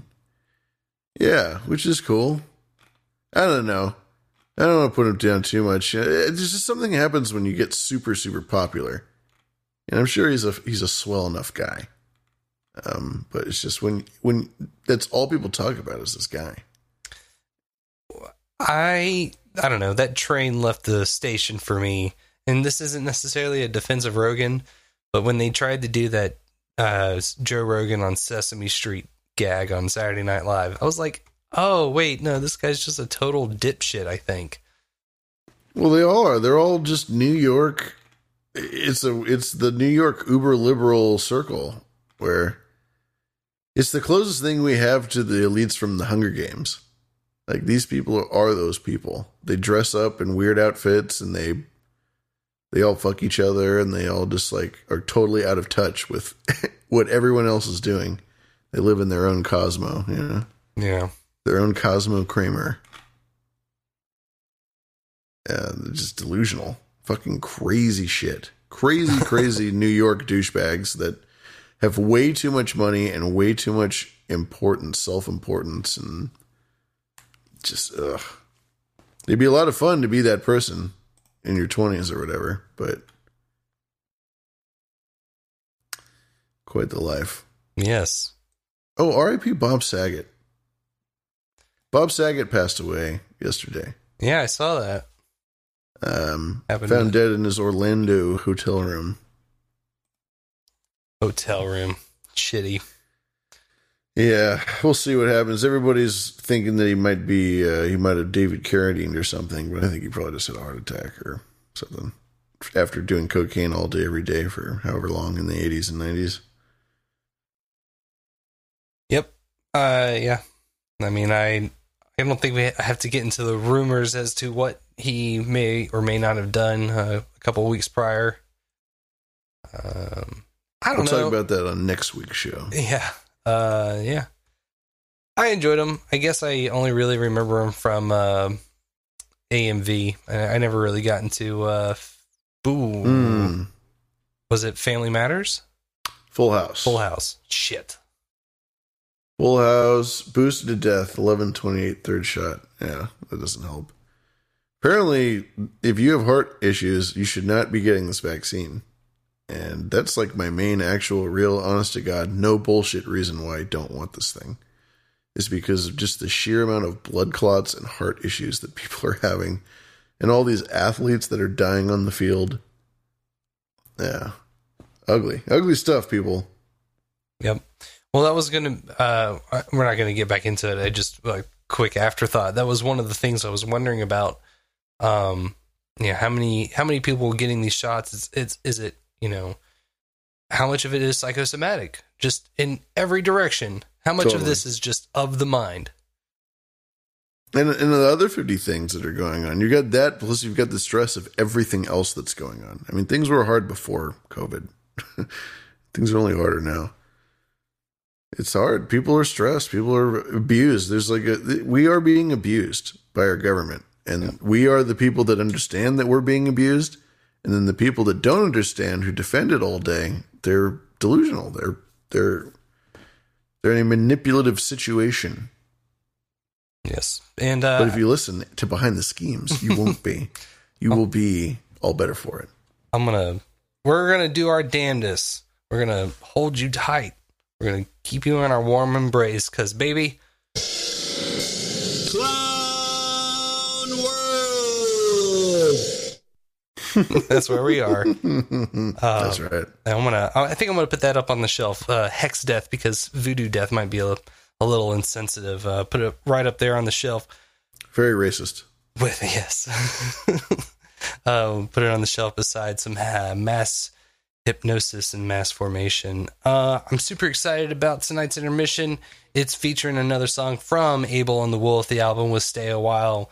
We'll be starting off with a little bit of Like Wine, which I really, really dug as a song. So I'm glad to have it in here for tonight, and got some other fun music. We'll actually be closing out with one of Malachi's tracks. So get excited, everybody.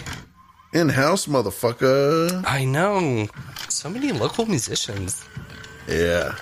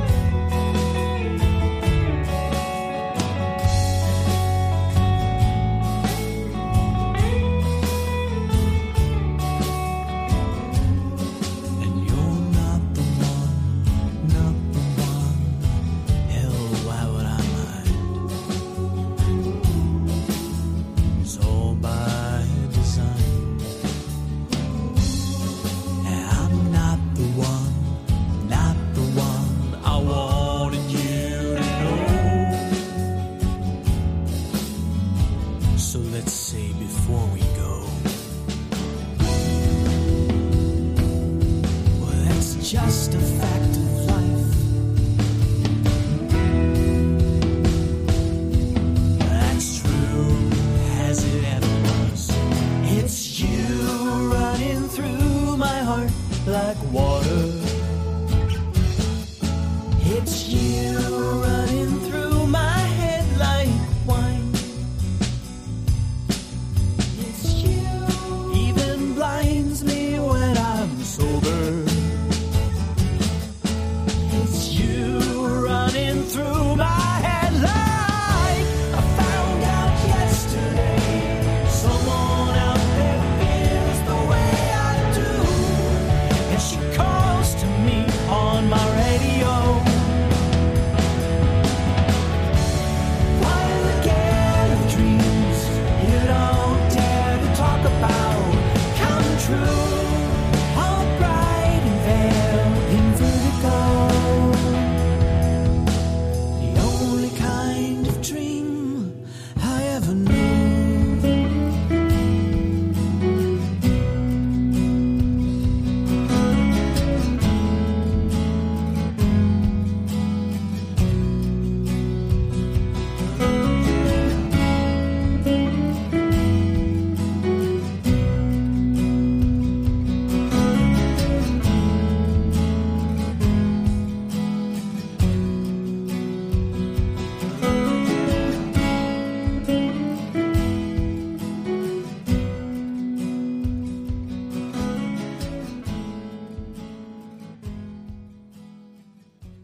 Let's go to Chuck in California. Hi.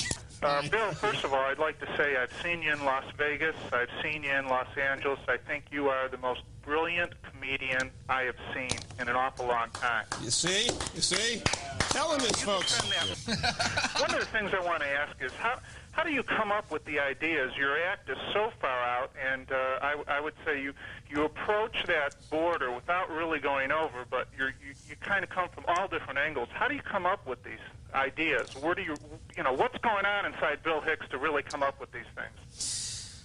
Well, it's a good question, but if I knew the answer of how I came up with it, I would have 24 hours of new material a day.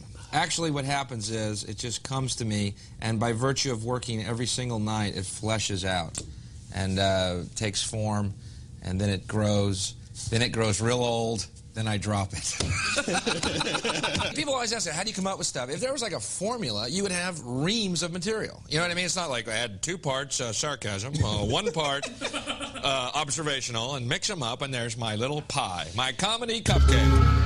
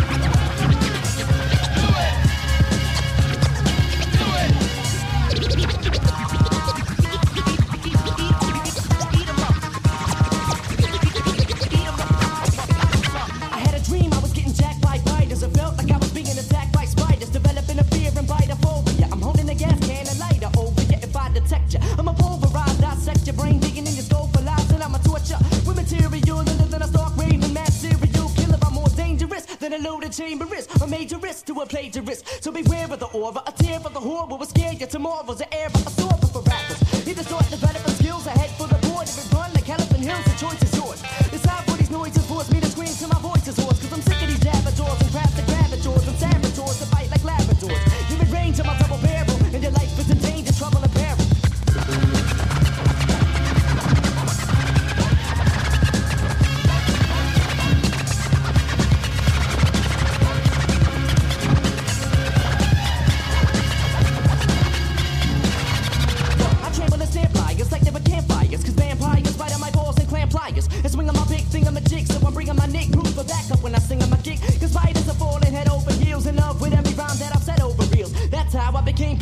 paranoid. Chewing my fingernails, pulling my hair annoyed. Cause every time you bit, it was deliberate. So I'm forced to hit the little figure with an ultimatum. I just hold the slater with rhymes and it's ultimatum. Difficult to fade them. Energetic and imaginative. Pronouns and verbs, predicates and adjectives. Or reach out and grab them. 9 times out of 10. That's why I'm spinning one of a kind rhymes out of pen.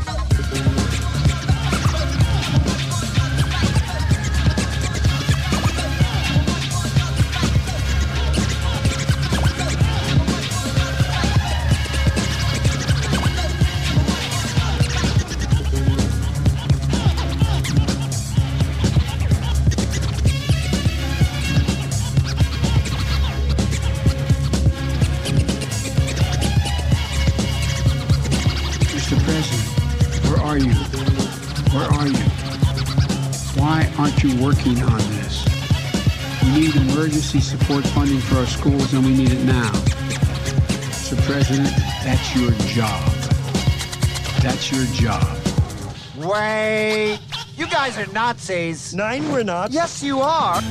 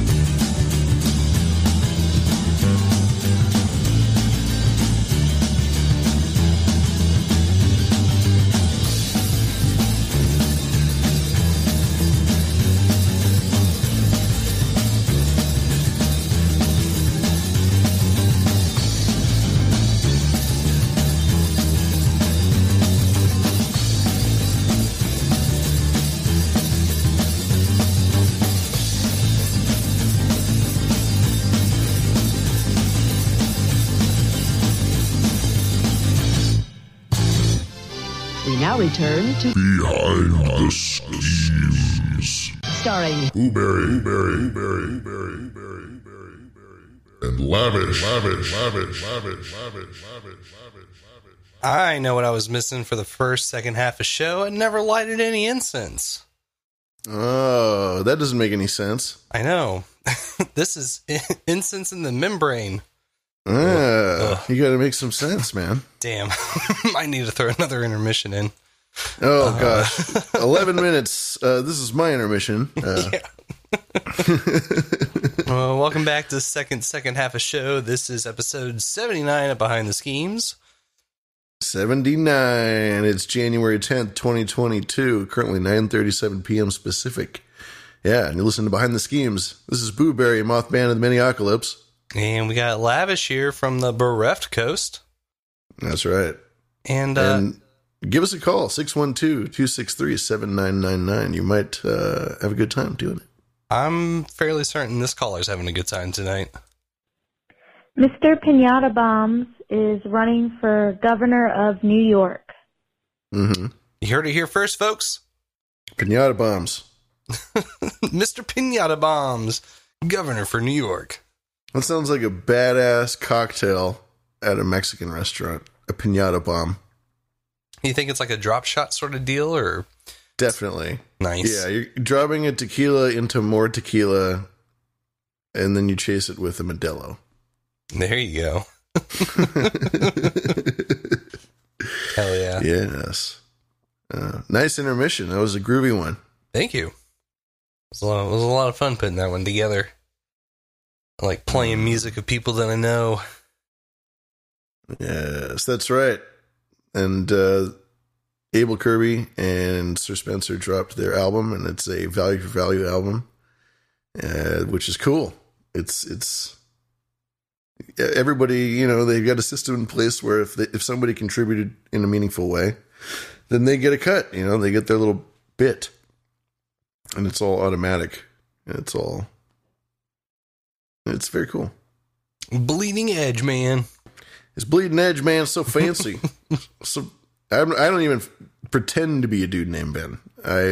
We got to get Malachi on a node, so he can start streaming sats to his music. Malachi node. Malinode. You get a blitz, and you get a blitz. Everybody gets a raspy blitz. Raspberry Pi. I've always wanted one to emulate video games.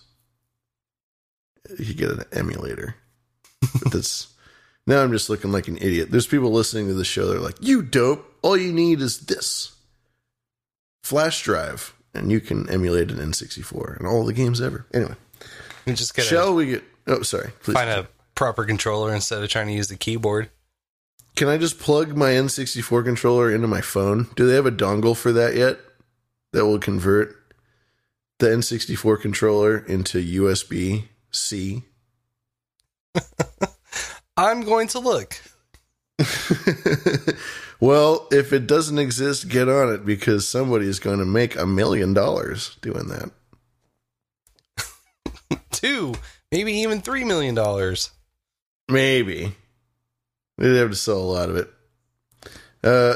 Anyway, I think I'm going to get into my meat and potatoes for the evening. I have some very important news, but first I need to set the scene here. Oh, it looks like you can get a Nintendo 64 controller adapter for the Switch and PC Windows. It's USB. Look at that. So, Blueberry. Aliens. Yeah.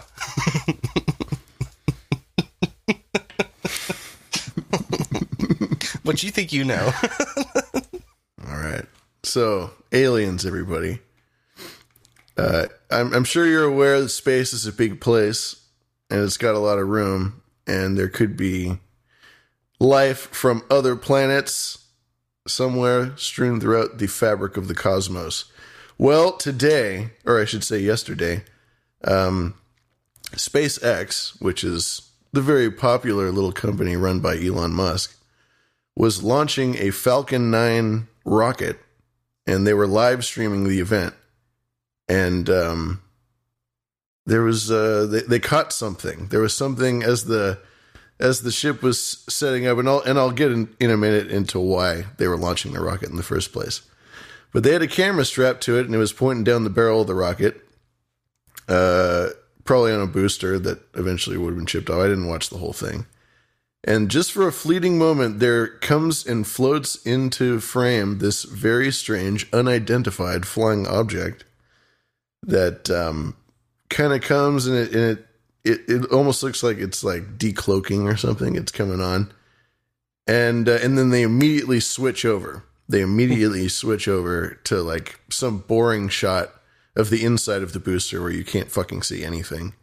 Or on the backside of the current thruster that was being used.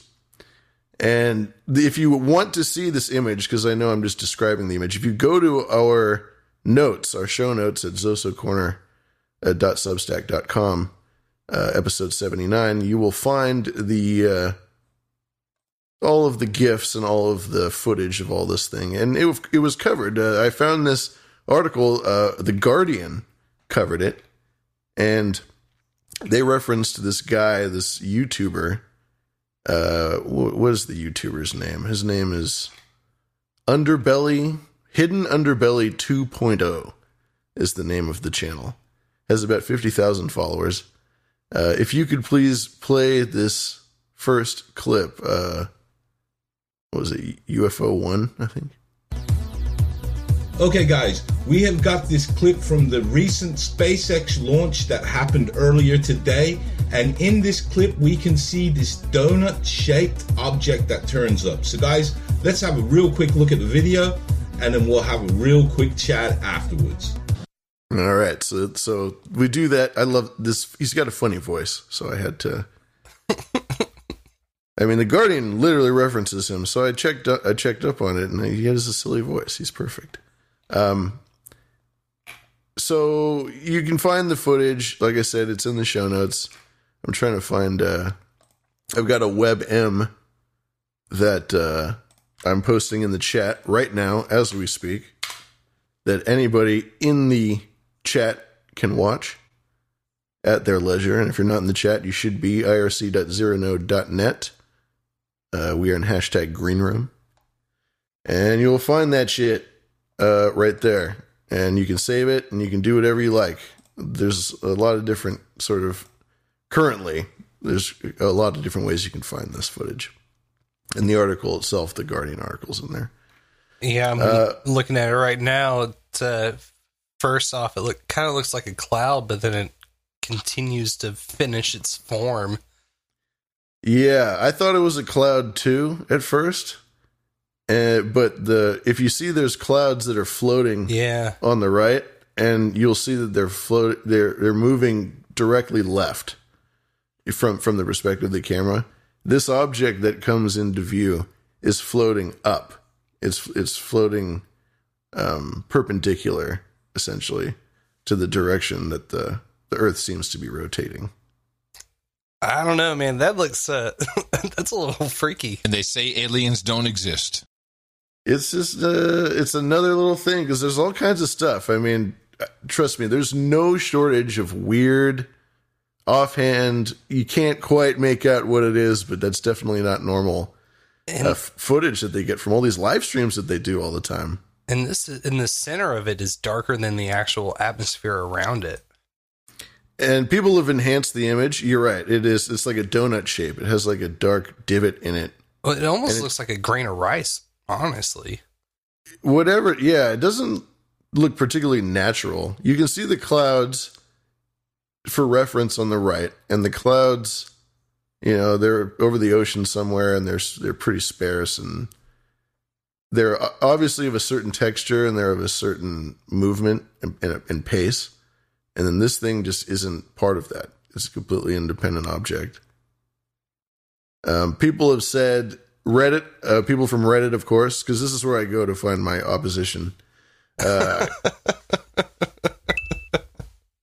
People post the video, and just all these people in the chat, they're like, no, bro, it's ice. That's what somebody claimed. It's an ice buildup. And I'm like, an ice buildup on what? Like, it's not in reference to it. It's not on the camera, because if it were on the camera, it would be stationary on the camera, just like the booster itself, and then everything around it, like the Earth moves. But that thing is moving it's not fixed as a part of the camera, and it's not on anything else. There's no object that you can see on which there would be any buildup of ice. So it's just bizarre. I think it could almost be a portal.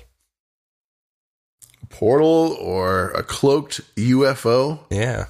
Or a satellite, something that maybe they have like a cloaked satellite, and there's just a certain way that the light hits it that it gets compromised, or maybe, you know, it's not perfect. Cloaking technology isn't perfect. Shit like that. I don't know. I'd love to speculate on this sort of thing. This is so much fun. Here's their defense warning sounds for when they get spotted. Wow, hello, Peekaboo, how you doing? Hello. I want to think that there's aliens out there that are like, check me out, I'm on TV. Yeah. What's up? Doing it for the gram. I don't give a fuck. And then somebody like blasted out of the sky. Shut the fuck up. There's no aliens. Shut the fuck up. Shut the fuck up. We got to get that Adam Curry ISO. Oh, you want a little shut the fuck up? Yeah. You want a little shut the fuck up? Shut the fuck up. That's it. That's the one. No.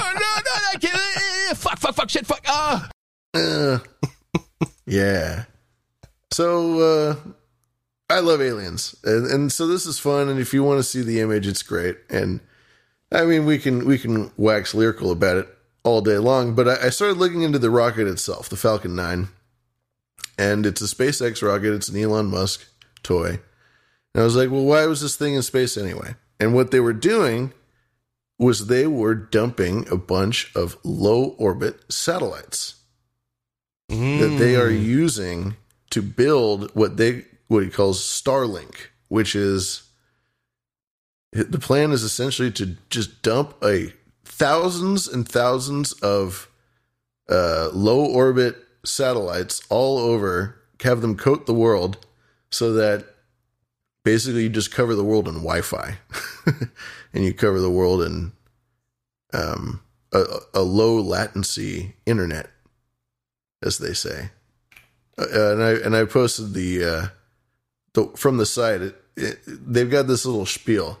It says, while most satellite internet services today come from single geostationary satellites that orbit the planet at 35,000 kilometers above ground, the low Starlink ones are a constellation of multiple satellites that orbit much closer at 550 kilometers as opposed to 35,000, and they cover the whole globe. So this is the kind of it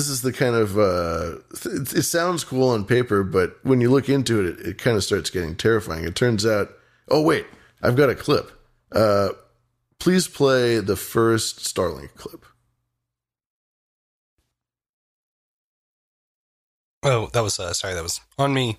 Unmute, enhance, rotate. In less than 3 years, SpaceX has launched about 1,800 satellites to build a network called Starlink. The world seems to have an insatiable appetite for bandwidth.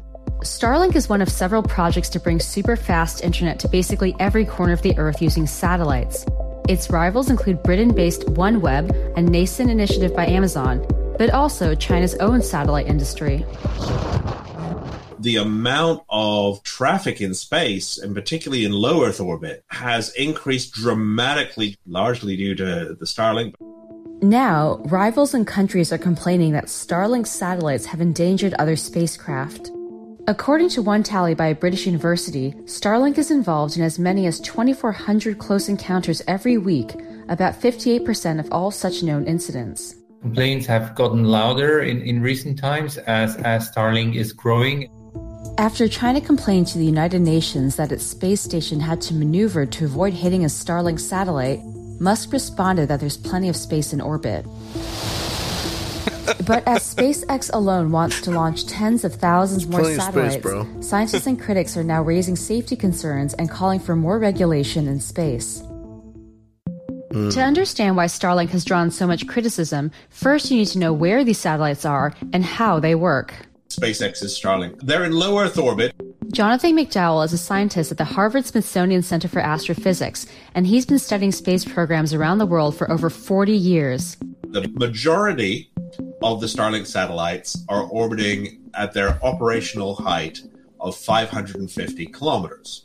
And that's different from the traditional broadband satellites we had before, which usually operate about 36,000 kilometers above the Earth ground.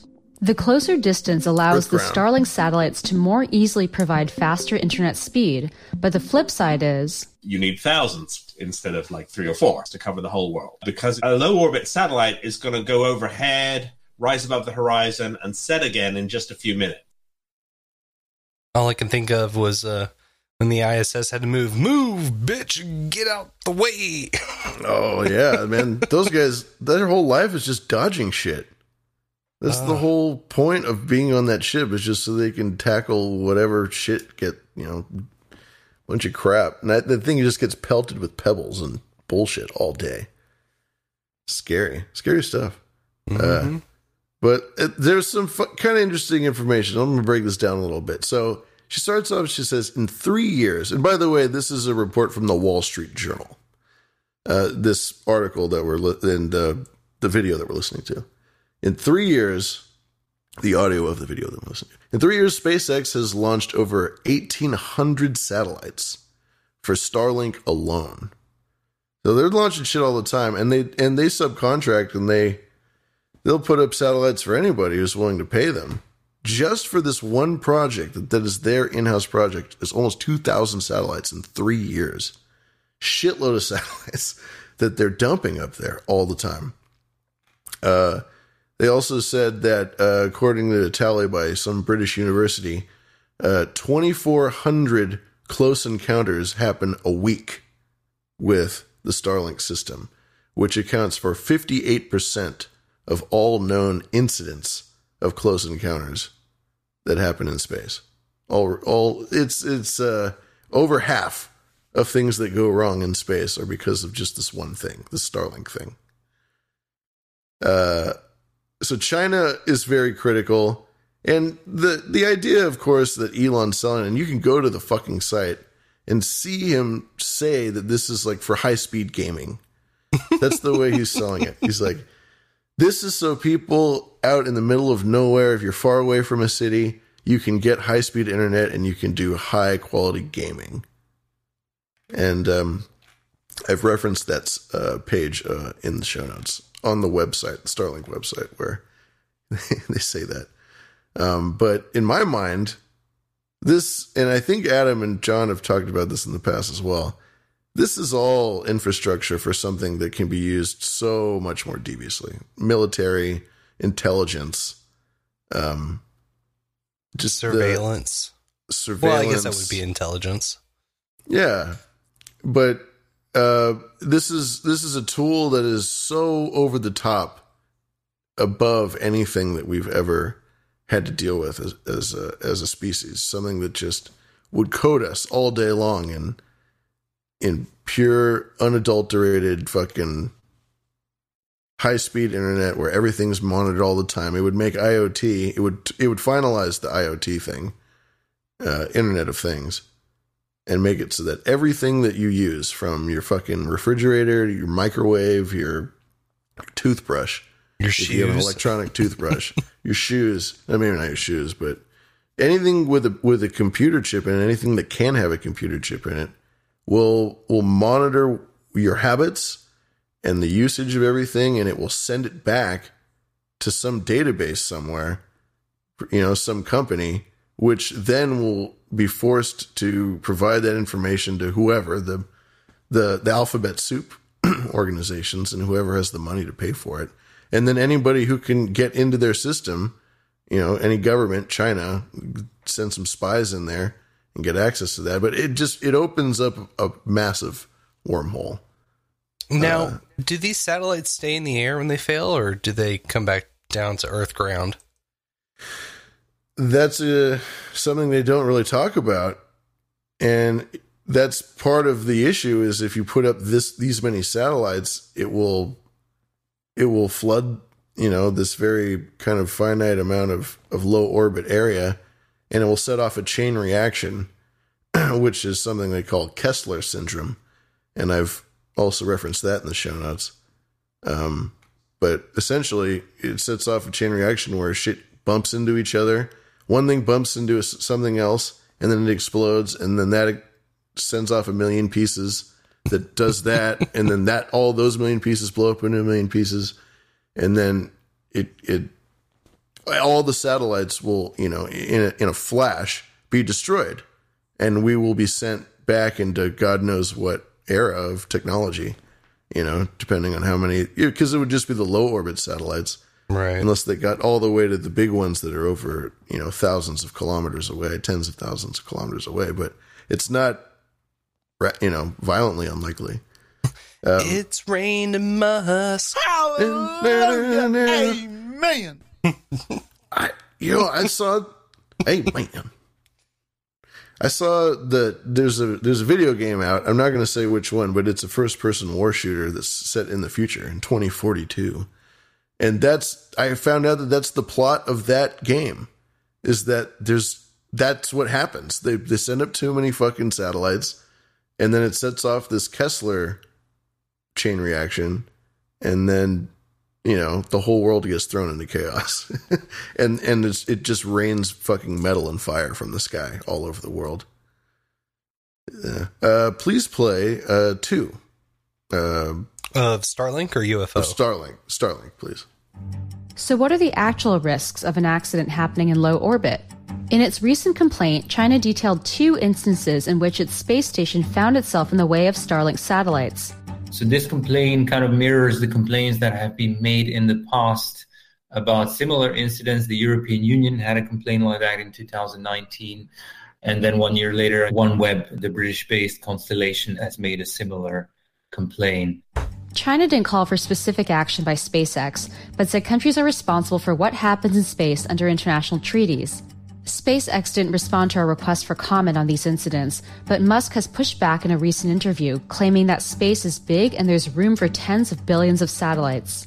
Starlink has said its satellites are equipped with artificial intelligence to help avoid collisions, but it hasn't revealed details of the system. It's quite a large object, and if something that big hits you at that speed, it's going to completely disintegrate your spacecraft.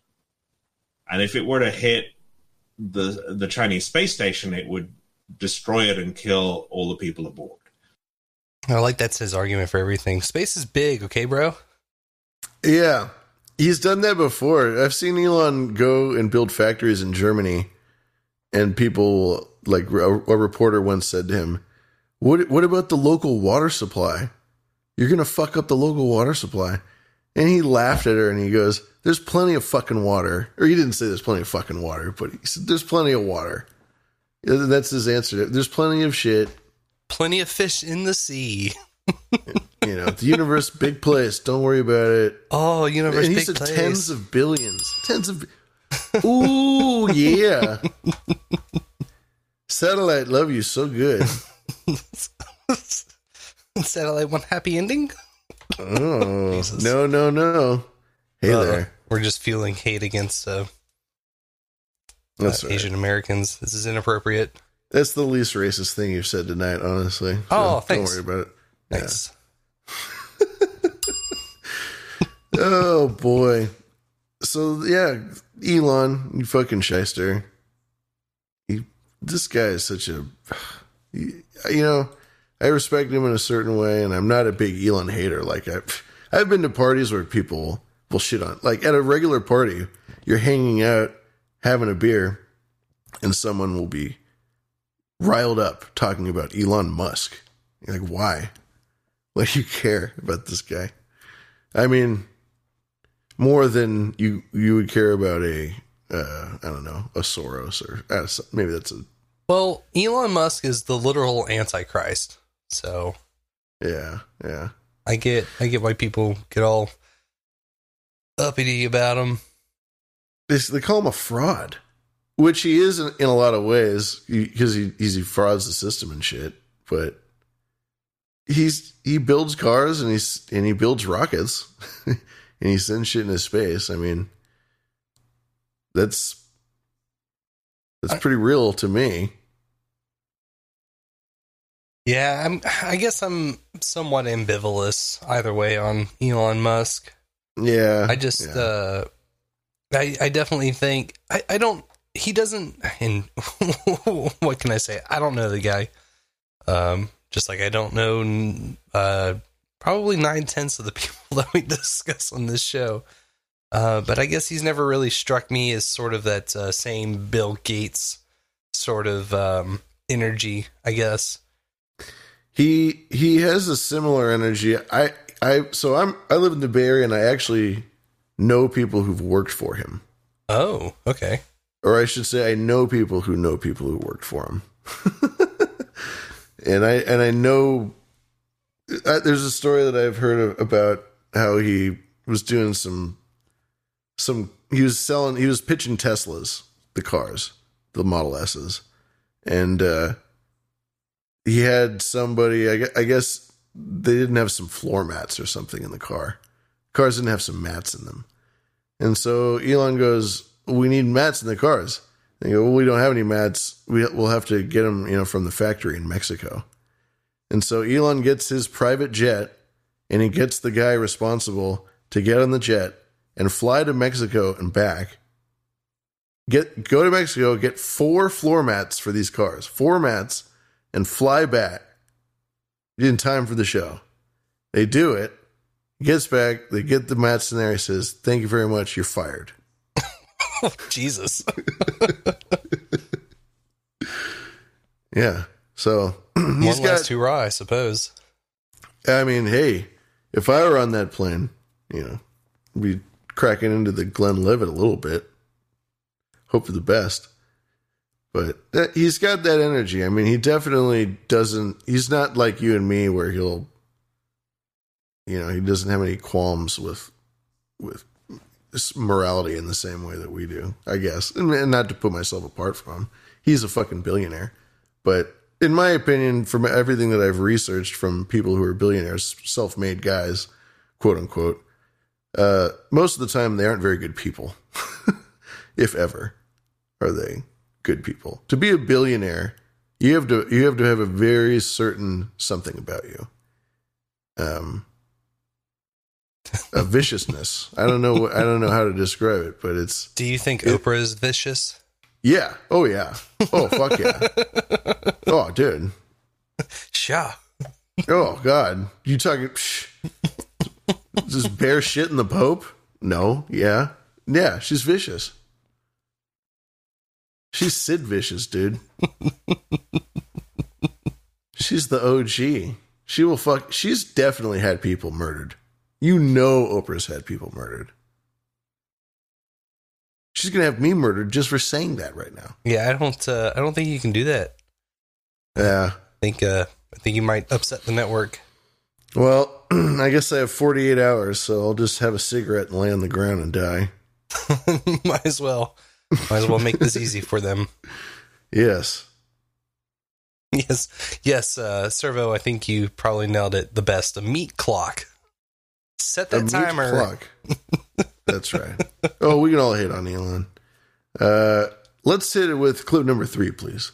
Two objects smash together, generate thousands of pieces of debris, which then hit other objects, which then create more thousands of pieces of debris. Scientists say all these risks need to be factored in by everyone, not just Starlink, in the fast-growing industry. Starlink is market leader at the moment, and other companies are trying to catch up. So I don't think we will see the frequency of launching these satellites subside. China hasn't started launching its own satellites, but has plans to build a constellation of more than 10,000. Amazon's Project Kuiper, which is set to test satellites in 2022, aims to build a network of more than 3,000. And OneWeb, which is controlled by Indian conglomerate Bharti Global and the UK government, wants to send more than 600 satellites into space. As all these satellites head to the skies, the race sets the stage for a global debate about how to regulate them. Chris. Yeah, you think? There's a master debate. But you know what the worst thing about this whole thing is? As there always is, there's an unexpected, unforeseen variable with these complex, world-changing matters. Do you know that these Starlink things, you're out in your farm in the middle of wherever, and you want your high-speed gaming, and so you get a dish, And that's what you get in the mail. You get this little Starlink dish. And out in the really, really cold parts of the world, you have an option where the dish can self-heat in order to not ice up. Right. Like a little defrost. It will defrost, which I think, is pretty clever. That's cool.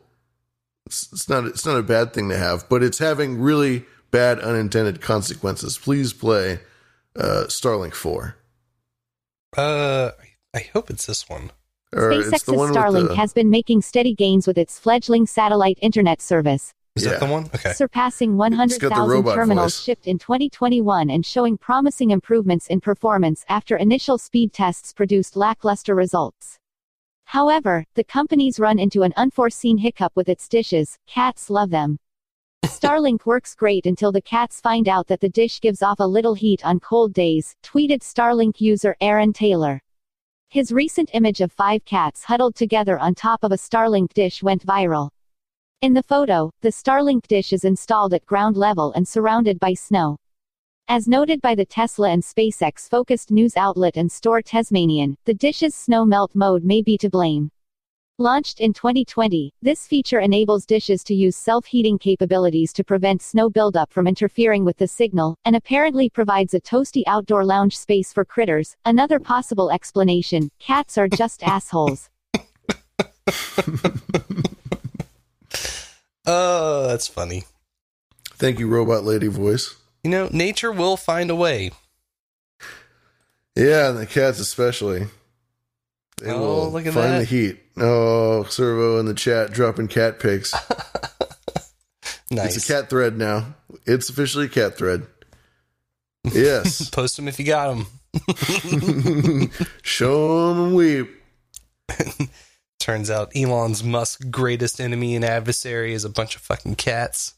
Mm-hmm. Goddamn cats. Elon is propagating the cat agenda. He's empowering them, keeping them warm through the winter. I think this is all part of the master plan. It's 5D chess, if you ask me. It's not looking good for us, folks. How are we supposed to compete against this sort of mastermindry? Who knows, man? What if... Let's go and make a dumb joke about... That's right. Servo's right. There's cat girls. He loves cat girls, man. Elon's such a cat girl guy. He married one. What? Yeah. Her name's Grimes. She makes music on iPad, and she's a cat girl. And he didn't marry her. He just put a baby in her, and he's with her. But that's the one. She's his gal. Justine Wilson.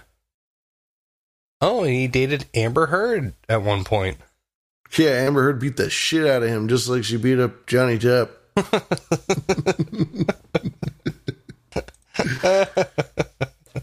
Elon Musk and Johnny Depp are Eskimo bros.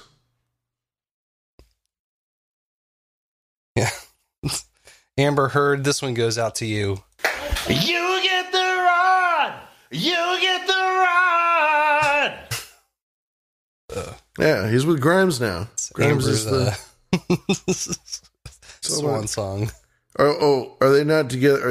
Is he not with Grimes anymore? I have no idea. I have no idea either. I don't care. I really don't care. But the cats, it's an issue. Just keep an eye out. All of this is verified in the notes, people. All of it. Don't forget. You don't have to think about it, dude. Elon Musk is big cat.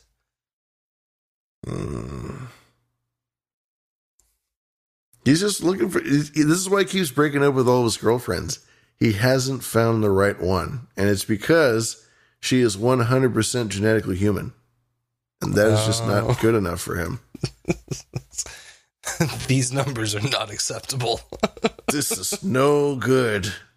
I can do better than this. Transhumanism, transcatism, I just got this idea, like, what if you could build a big enough Starlink to terrestrial dish to gather all the cats on the planet into one place, and then I guess the cats could collectively push the Earth off of its plane. Like push it out of knock orbit. It, yeah, push it into the sun. Knock it out of orbit. That would be a typical cat dick move. Total dick cat move. Big dick cat move. Big cat dick move. Elon Musk is big cat dick. That's right. Don't trust big cat. Big cat's dick move. Big cat. That is very barbed. Oh my.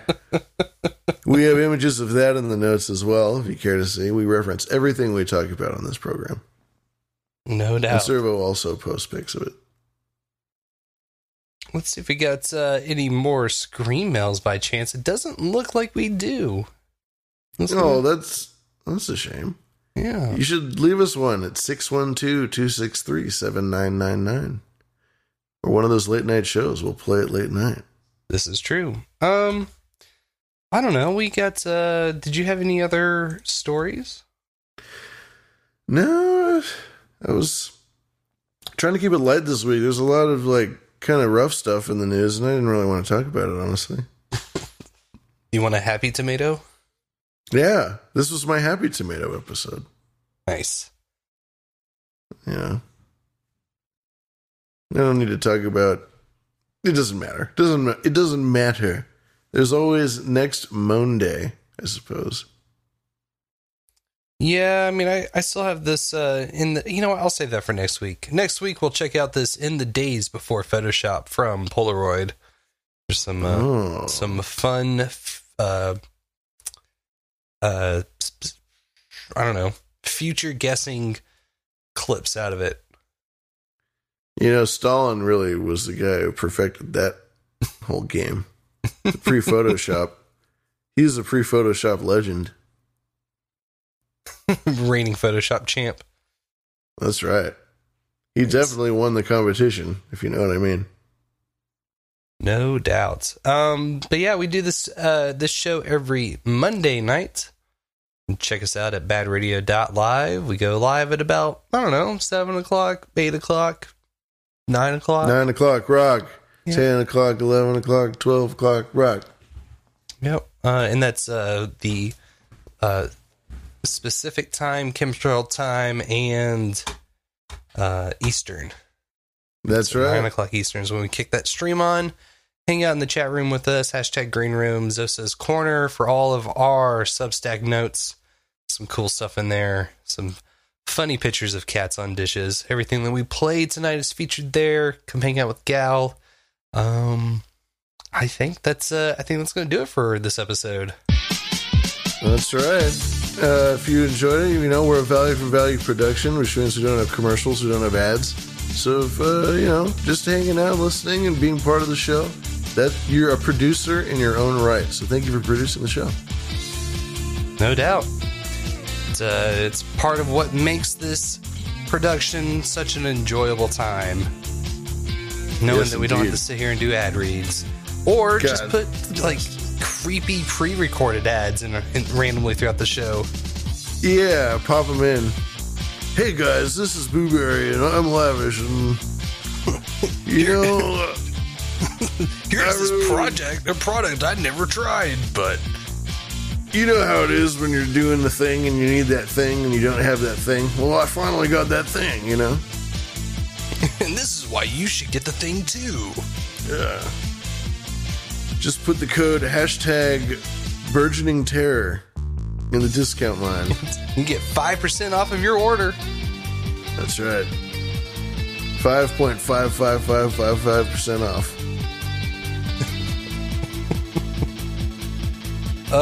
Could you imagine if we did commercials for Blue Chew? Yeah, I can. I think we'd kill it. We'd crush it. That's why it's even worse that we don't do it. We would definitely crush it. I know. We choose not to do the commercials. We could do the commercials. We'd be awesome. But we don't do it. Oh. Chris. Fuck. Fuck everything.